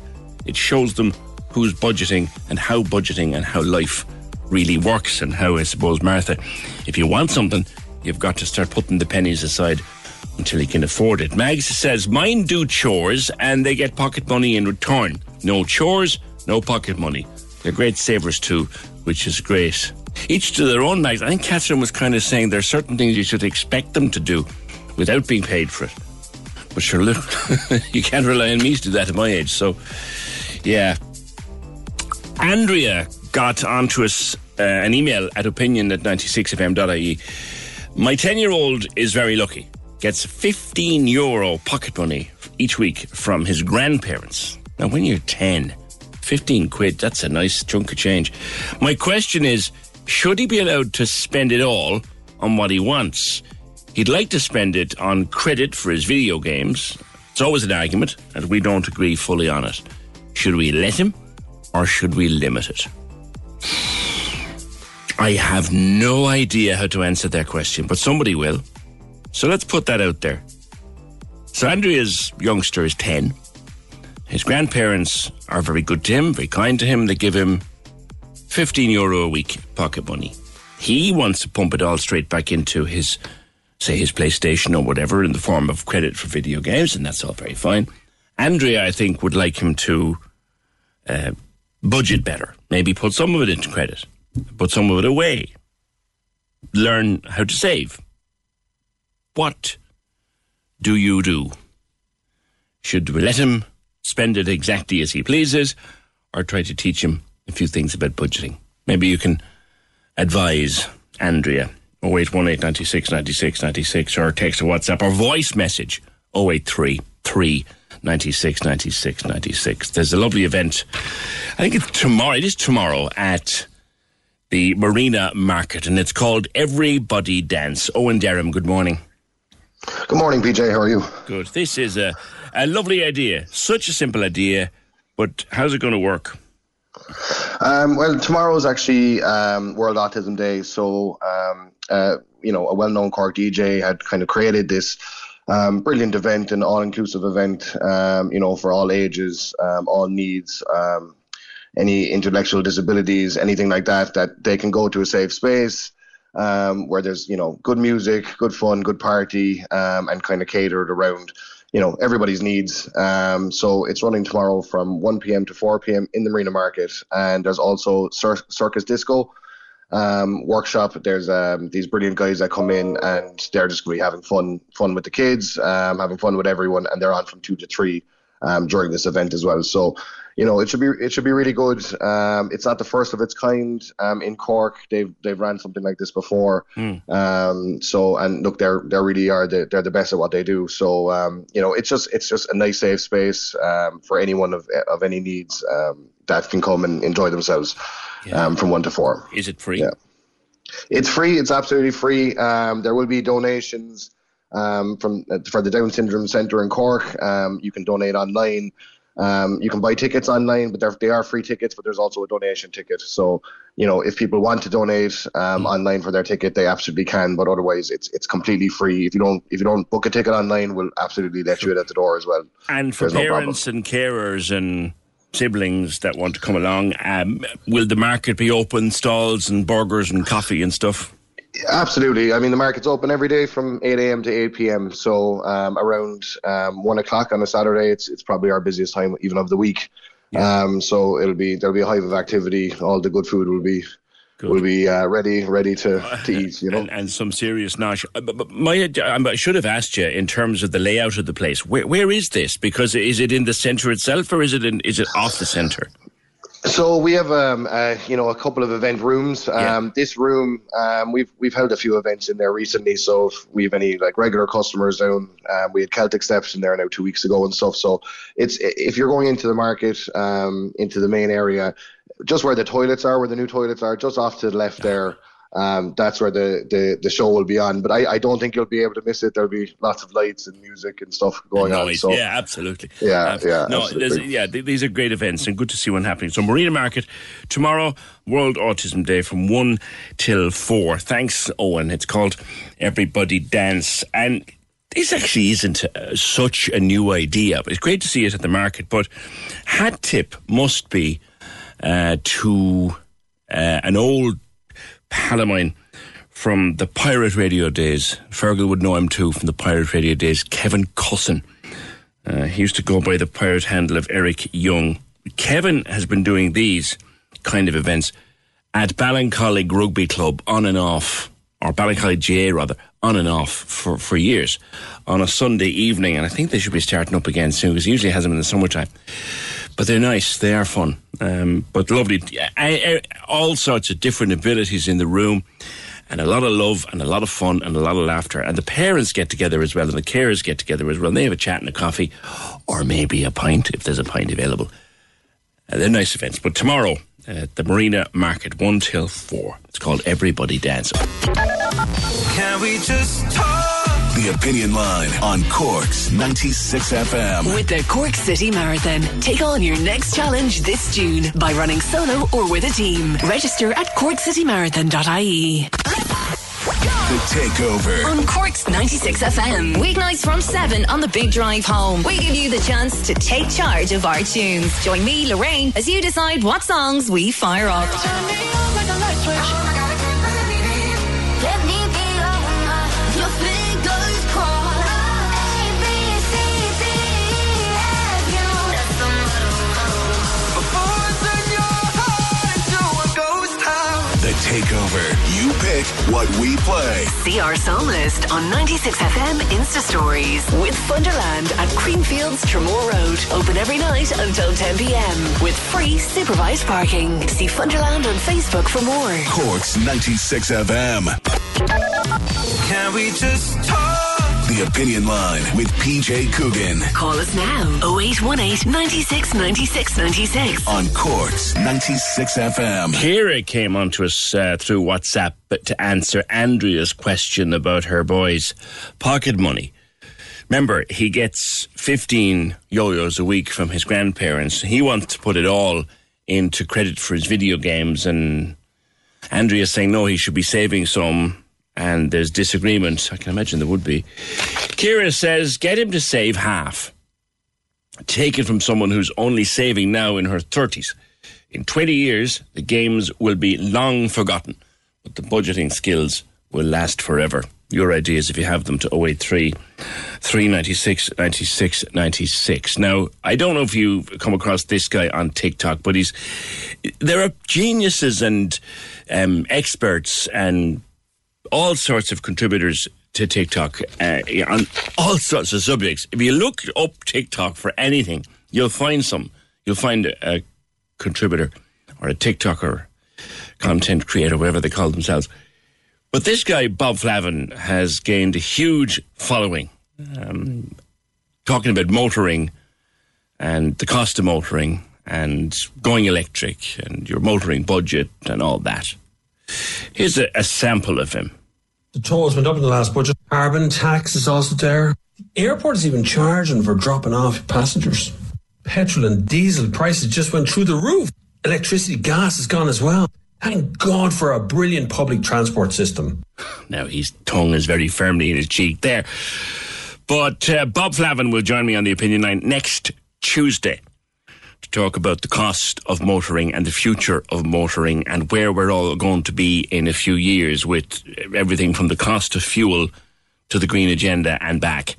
And, like he said, public transport. So if you have any particular questions for TikToker Bob Flavin, look him up on TikTok. Just Google his name or search his name on TikTok and you'll find it. And some of his clips, he's very funny actually. He's very funny about motoring and the taxes and the costs of motoring. He will be on the Opinion Line next Tuesday. Okay? Next Tuesday, Bob Flavin, the motoring TikToker. And we'll take your questions and pass them on. 0818 96 96 96. Now, I was there. I wasn't there. I was here, but I was there, if you know what I mean. In that I remember Italia 90. I remember the nation holds its breath. I remember the buzz and the excitement and the crack and the parties on the streets. Dario Cascio, morning, I hope PJ. I have it. How are you, mate? It's Cascio. Morning. It's Castro, yeah. Cascio, okay. And you are Sicilian. And I am Sicilian. And the important thing about Sicily is that that's where an awful lot of the Irish bedded down for the month that was Italia 90. So you want to make a documentary. Exactly, yeah. Thanks for having me again. The last time we talked was around Christmas, and we were talking about my documentary about the Italian community here in Cork. And, I remember you, yes. That's me, yeah. And I wanted to take this opportunity to thank you for the support, because after we had the chat, basically you gave me a nice little boost to the views, and a lot of people came and commented and sent me messages. So thanks a lot. That documentary went very well. So, following up onto that, I thought, I want to keep on exploring this liaison between Ireland and Sicily. And what's better than the World Cup in 1990, because Ireland was playing in Palermo. 2 group matches were played there. That's right. So I thought of making a documentary out of that, but not just about the actual tournament, because there's tons of highlights. I don't want to make a highlight reel of how the World Cup went. I want to talk about the memories of people that actually flew from Ireland to Palermo and experienced the city and Sicily and the World Cup, such a big event, in a place like Palermo. I was 7 years old back then, but I clearly remember. I have very beautiful memories of that time, because Ireland and the Netherlands were playing in Palermo in the same group. The city was green and orange. Like everywhere you looked, there was green and orange supporters everywhere. So it was a huge party, big party. I know people who went over there for matches back in that time and went back many times afterwards for holidays, just developed a love of Sicily. That's great. That's great to hear. That's probably the most beautiful thing that can happen after a big event like that, because normally people just go for the matches, but if you go back for tourism or culture, that's even better. Sicily has a lot to offer, so I'm happy to hear that. Good. And you want to find people who were there and talk about their experience and remember their stories. And you being only 7 years old, you'd have been only a little boy, but I'm sure your parents or your cousins, or they'd have their own memories of being involved with the Irish.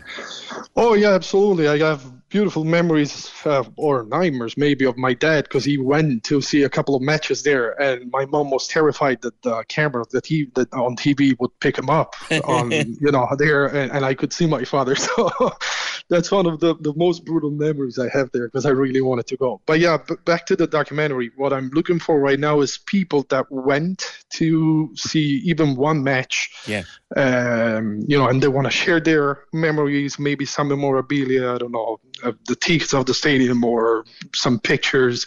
Just talk about it. So it's not just about the football match, but it's more about everything around it. It's because you went for a football match, but your experience... Exactly. If you went for a match, you could have been there for 3 days, or you might have been there for a week and a half. Some people, when the matches, I remember when the games started going well and things looked good for Jack and the lads, credit unions were phoned from there to try and get some more money to stay on. Those are the kind of people you want. Yeah, exactly. These are the stories that I want. I know I talked once to a guy, and he told me that he went, but I have absolutely no contact with him. Like, we were literally talking in a pub, and I've only met him once. Yeah. So there are people out there that actually went and then spent time in Sicily for the World Cup. Yeah. And if you're willing to participate in this documentary, please hit me up on whatever, Facebook or Instagram or YouTube. It's The Sicilian Wanderer. That's the name of the project. The Sicilian Wanderer. So, yeah, exactly. So, any little bit helps at this stage, because I think it's a cool story, so we can make a very nice documentary about these two islands again. Yeah. Well, as I said, I remember I was here and I was working the nightclubs. So on any big match night, they'd be out the door and the parties in the streets. And the night of that famous goal, the country holds its breath. I mean, that was brilliant. And I know they nearly sank Sicily that night. They danced up and down so much, they nearly sank your island. Yeah. Yeah. That's the kind of stuff you want. All right, Dario. Yeah. The Sicilian Wanderer, on any platform you want to look from, you'll find him. And when would you hope to have it out and ready to go? Well, ideally, I would start filming as soon as I can. So, any weekend, anyone that wants to talk to me, I'll be free to reach out to them and film in the weekends. Okay. Possibly summer, right end of summer, I would like to have it out. Wouldn't it be fantastic though if we get it out and have a screening and get it? It'd be brilliant. All right, Dario, thank you so much. That's Dario Castro. Palermo man, he was only 7 at the time. God bless him. But so, if you were at Italia 90, or if your dad was at Italia 90, or if you have a friend down the road who never stops talking when they've had a few scoops about being at Italia 90 in Palermo, in Sicily, particularly people who went back afterwards for family holidays, were you ever, and I know this probably happened to people, you were dragged off to Palermo or to other parts of Sicily for holidays. You had no idea where you were going, but dad and mom, maybe they met there. And they loved it there, so they dragged you back for your summer holidays. They're the kind of people that Dario wants to meet. The Sicilian Wanderer, you'll find him on all the various platforms, and he's putting together a documentary about Italia 90, the experience, rather than the matches. Like he said, there's any number of highlights reels, any number of them out there. They're all great, but he wants the people's experiences of Italia 90. Dario Castro, the Sicilian Wanderer. Just Google that. It'll turn up. Can we just talk?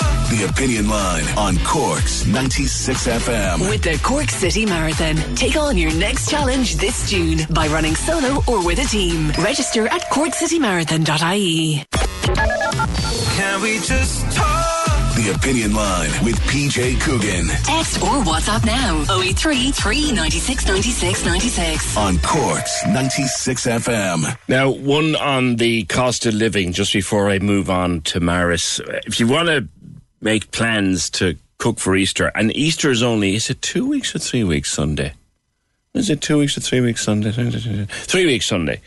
Was it 2 weeks? 2 weeks Sunday is Easter Sunday. So you want to be planning your recipes around now, if you can afford food. Tongue-in-cheek look at the future, says Adrienne. So, we'll have no petrol to go anywhere. We'll have no heating, no lighting. The war in Europe's bread baskets means we'll have little or no food. It'll be back to Ireland in the 50s. The livestock will be living in the house. There'll be illegal turf in the grate. You'll get a bath once a fortnight. They'll be rationing the sugar and the butter, and we'll be all either depressed or alcoholics. We'll sit in circles talking about the dreaded potato blight while the priest locks himself into the parochial house, eating steak and burning gallons of the midnight oil. Have a fabulous weekend, PJ from Adrienne. Thank you. Tongue in cheek, I know. 0818 96 96 96. Now, it's 2 weeks from Sunday is Easter Sunday, and Maris Urbanovic was recently awarded the overall winner in the category of chef at the Hospitality Awards. He's head chef at the Cove Restaurant in Fota Island Resort. Hey, Maris, good morning. Good morning. How are you? Good, and congratulations to you. Very prestigious award indeed. Thank you very much. I'm over the moon of that. Good man. And yeah, this is a great achievement for me and the entire team from the Fota Island Resort. And I would like to take opportunity and thank them all from all departments, from all the kitchen staff, management, and most amazing marketing team. And my good friend John Paul and the concierge. Yeah. And John Paul, yes, thank him. Thank everyone. Yeah. Good on you. Good on you. Well, where were you, before I ask you about the recipes you have here in front of me, where are you from yourself, Maris? Originally, I'm from Latvia. Okay. Good man. So, Easter Sunday roast dinner.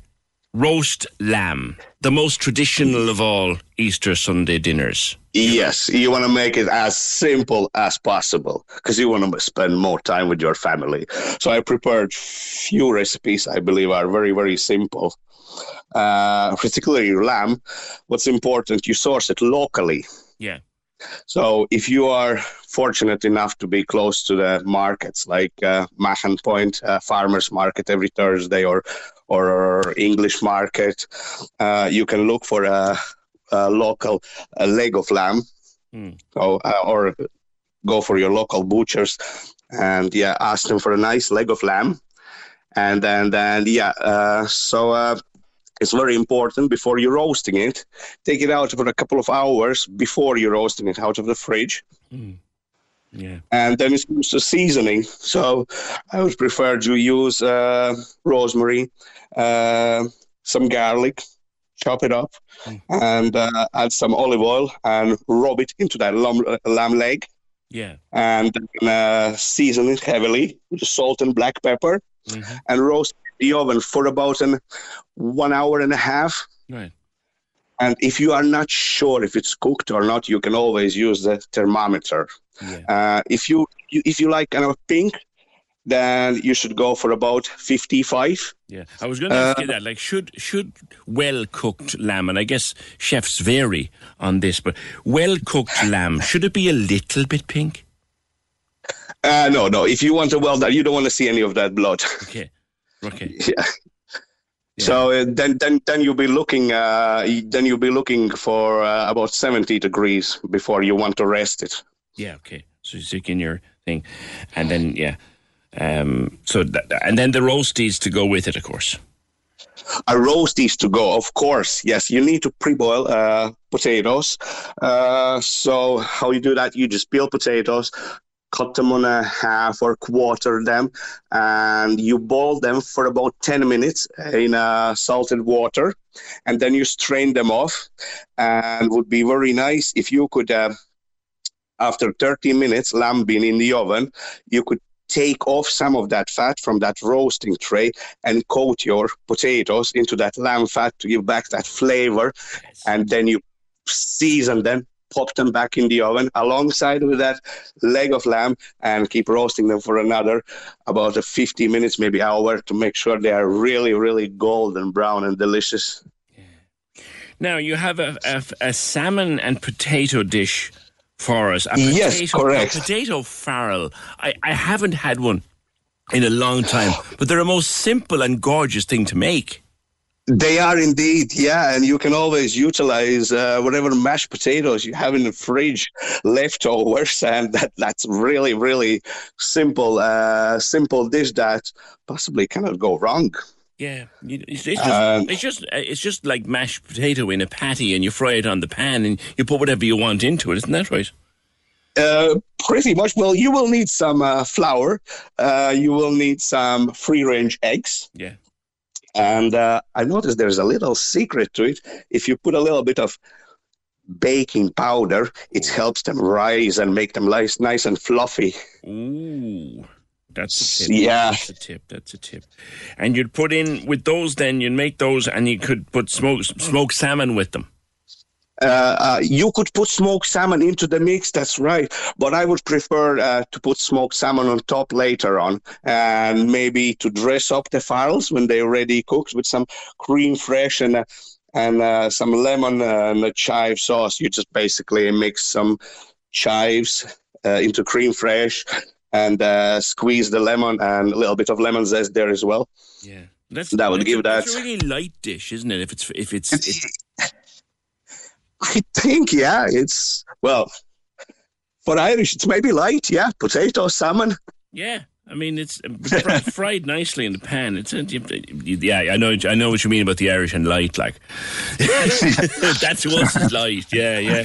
Now, but yeah, that's very, very nice dish to start while you're roasting your lamb in the oven. Yeah, that's really nice. Now, for dessert, rhubarb crumble. Yeah. At home, I always do crumble. Whenever I have some guests or family at home, crumble is the easiest thing you can do. It's literally, you can prepare it ready and you have it in the fridge. Yeah. And then when the guests arrive, you just pop it in the oven and then just make it look very easy. Yeah, rhubarb is one of these things. I don't know if we eat rhubarb as much as we used to in this country. We used to have it with custard and ice cream for dessert, but it's like if it's cooked well, it's beautiful.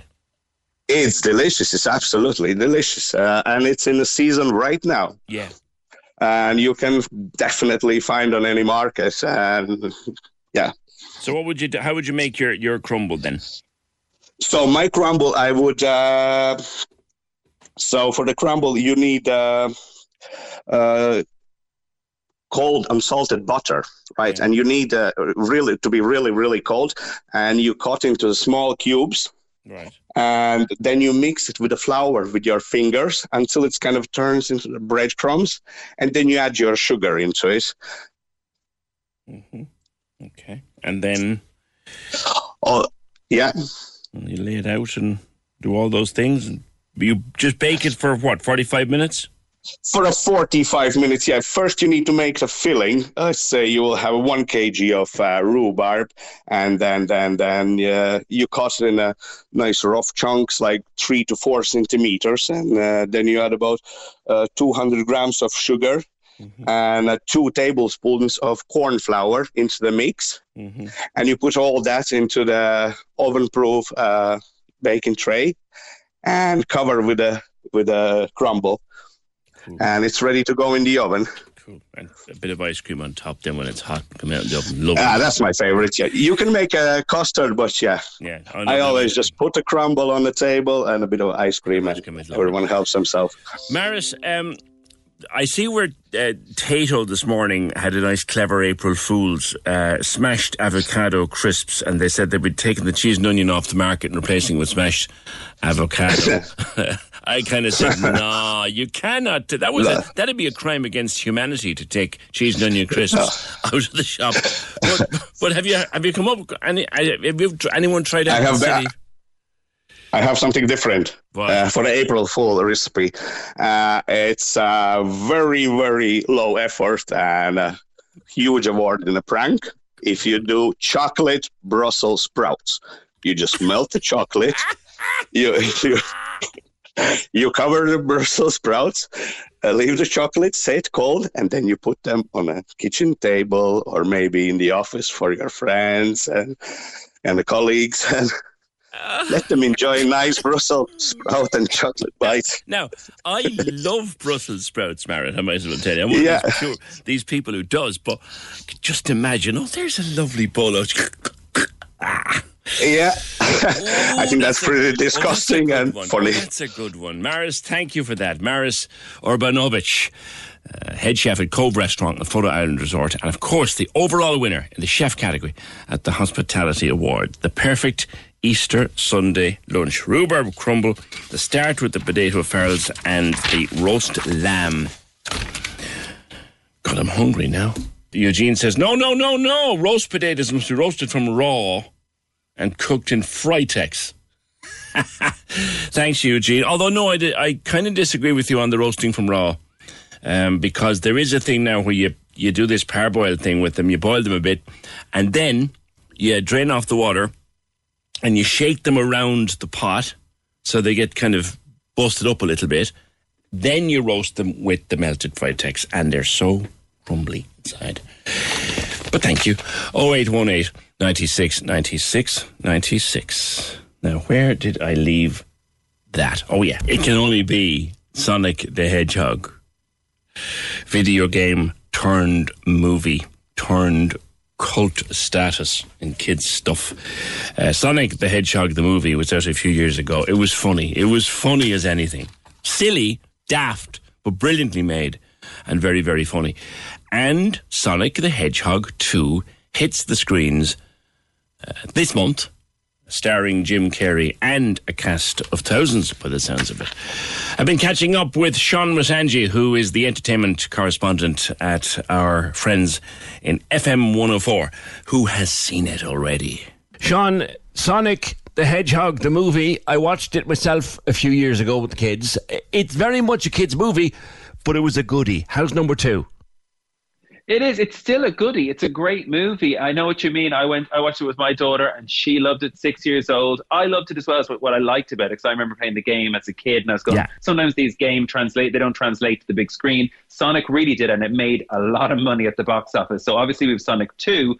It delivers. There's some new characters in here. Idris Elba is thrown in as a baddie. Knuckles, for anybody who played the game, will remember Knuckles from the game. And Tails is in it this time to help Sonic along the way. But it's a little bit long, to be honest with you, PJ. I don't agree. Any family movie or kids movie, if it's an hour and a half, I give them that limit and go, that's perfect. Even an hour 20, absolutely perfect. It's over 2 hours long. So that's the only thing I'd say to you is, for the really small ones, you're going to find it tough to keep them engaged the whole way through. But they will enjoy it.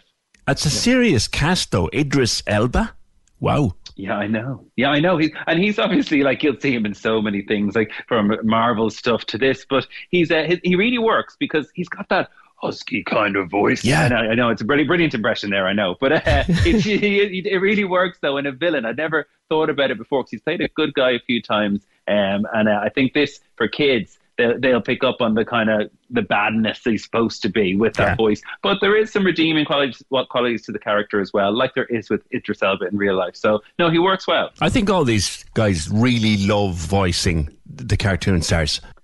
It's easy money, isn't it? I hate to say that, PJ, but you know what I mean? We've been in COVID. They can do it from home. It was the perfect thing to do. Do a few voiceovers while you're at home during COVID. But yeah, at the same time, I think they feel like it's a different type of acting because nobody can see you. Obviously, you can't. It's not about the acting of the hands or the face. It's all about the voice. So, yeah, he works in it, though. In fairness, he delivers well. And as Sonic, the guy who plays Sonic is back, Ben Schwartz, who's really interesting to talk to because I love him in Parks and Recreation. He's in that TV show. Yes.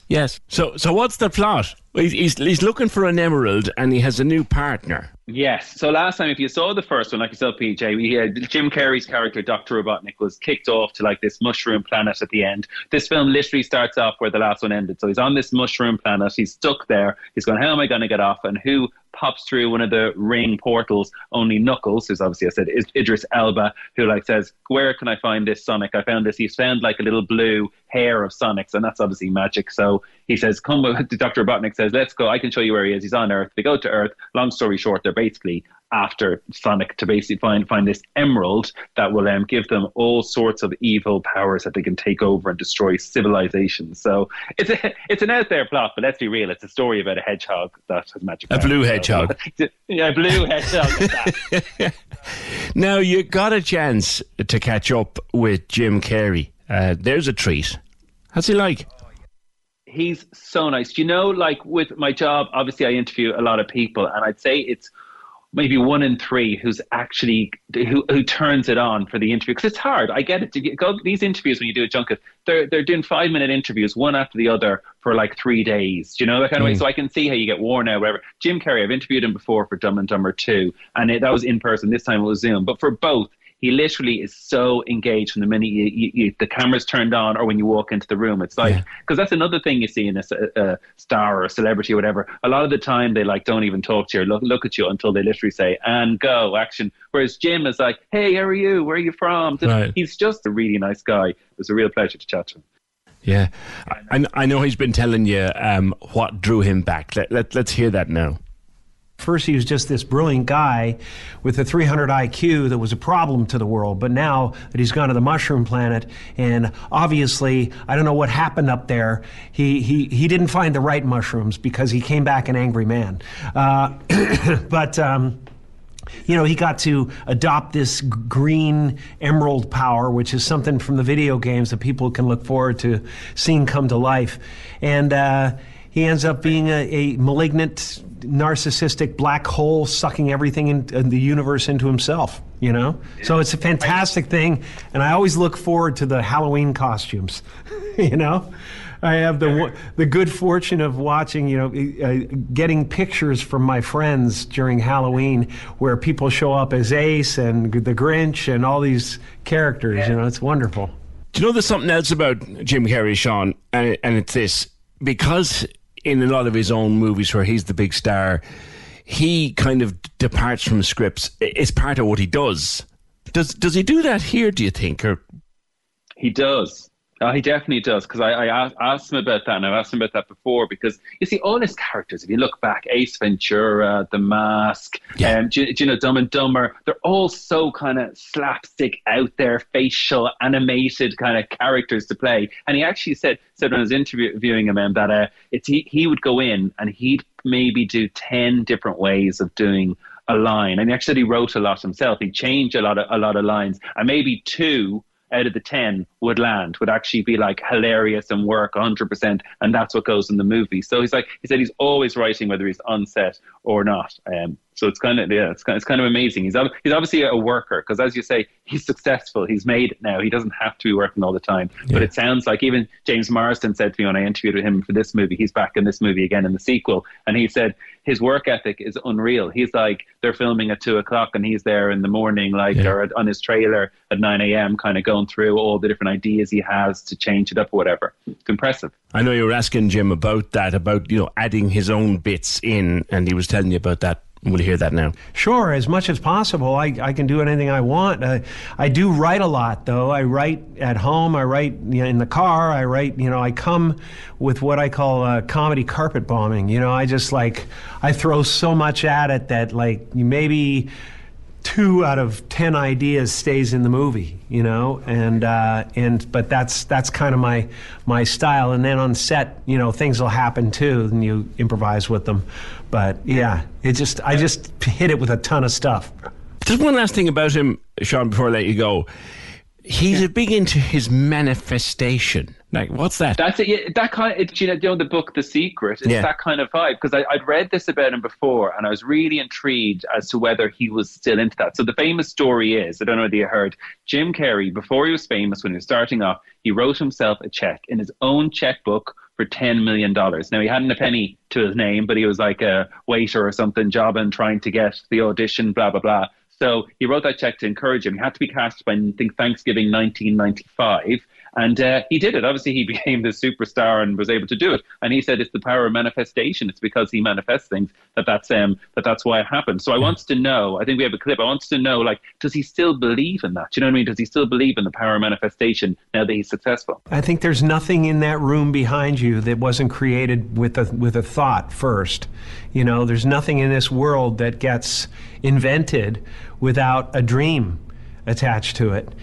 So the difference is, I dream with a feeling that it already is, and that's kind of fifth dimensional thinking, and kind of what a lot more people are coming to realize has a power, and I really believe in it. But you got to walk through the doors and you got to do the work. you know? And I guess he doesn't have to worry anymore about cashing that check. Is it open this weekend, Sean? It's open this weekend, and I'm telling you, it's going to make a mint. Because, as I say, there's a built-in audience. Because the last one worked and was such a success, there's a whole... Even if I hadn't had to have seen this, which I obviously did for the interviews and everything, I would have gone. And my daughter's already asked me, when are we going? It's just that type of movie. Do you reckon that gamers who are old enough to know better will be borrowing a couple of kids just to go to see it? I think so. Do you know what? Can I just give a tip, right, to anybody listening? I know I said I played like Sonic back in the day, which I did, but I wasn't like a through and through gamer. But there was one of the people at the screening, one of the critics, was obviously a major gamer. So on the way out, he said, because stay to the end is my tip. At the end, the credits come up like a normal movie, but this is like a Marvel movie where you stay to the end, you get a whole other scene, right? So that's a tip. Don't leave their seats. And on the way out, the gamer guy was like, oh my God, I can't reveal what he said, but it was about the final scene. But he was basically a total fanboy of Sonic and the whole thing. So gamers will definitely be borrowing anybody's kids. In fact, maybe I've seen it now, so maybe I'll just get somebody like my parents or some gamer to take my kids to see it. Brilliant. Sean, good talking to you. Have a nice weekend. You too. Great to speak to you, PJ. Sonic the Hedgehog to Sean Rosanji from FM 104, their entertainment correspondent. Just before we go, some more responses to Andrea. Remember, her son gets €15 from his grandparents, and she's wondering, should she let him spend it all on credit for his video games like he wants to, or should she try to get him to hold some back and learn how to save? And it's leading to rows in the house, as these things will. If it was my child, I'd be telling him to save 5 and use the 10 on game credit. He's lucky to even get 10 credit for gaming. I think that's the point she's making. He has more money to spend on gaming than an awful lot of other kids have in their pocket for the week. PJ, mine wash the ware in the morning when we're gone to work. They get a tenner. If there's no ware washed, then we take away €2 per day when the ware isn't washed. And it works, says Robbie. Love the show. Can we just talk? The Opinion Line on Cork's 96 FM. With the Cork City Marathon. Take on your next challenge this June by running solo or with a team. Register at corkcitymarathon.ie. When you make decisions for your company, you look for the no-brainers. If you have a lot of mailing to do, Stamps.com is the ultimate no-brainer. Use the Stamps.com mobile app to mail everything you need to keep your business running with up to 89% off USPS and UPS. Make the same no-brainer decision as over 1 million other businesses with Stamps.com. Use code PROGRAM for a special offer. That's Stamps.com, code PROGRAM.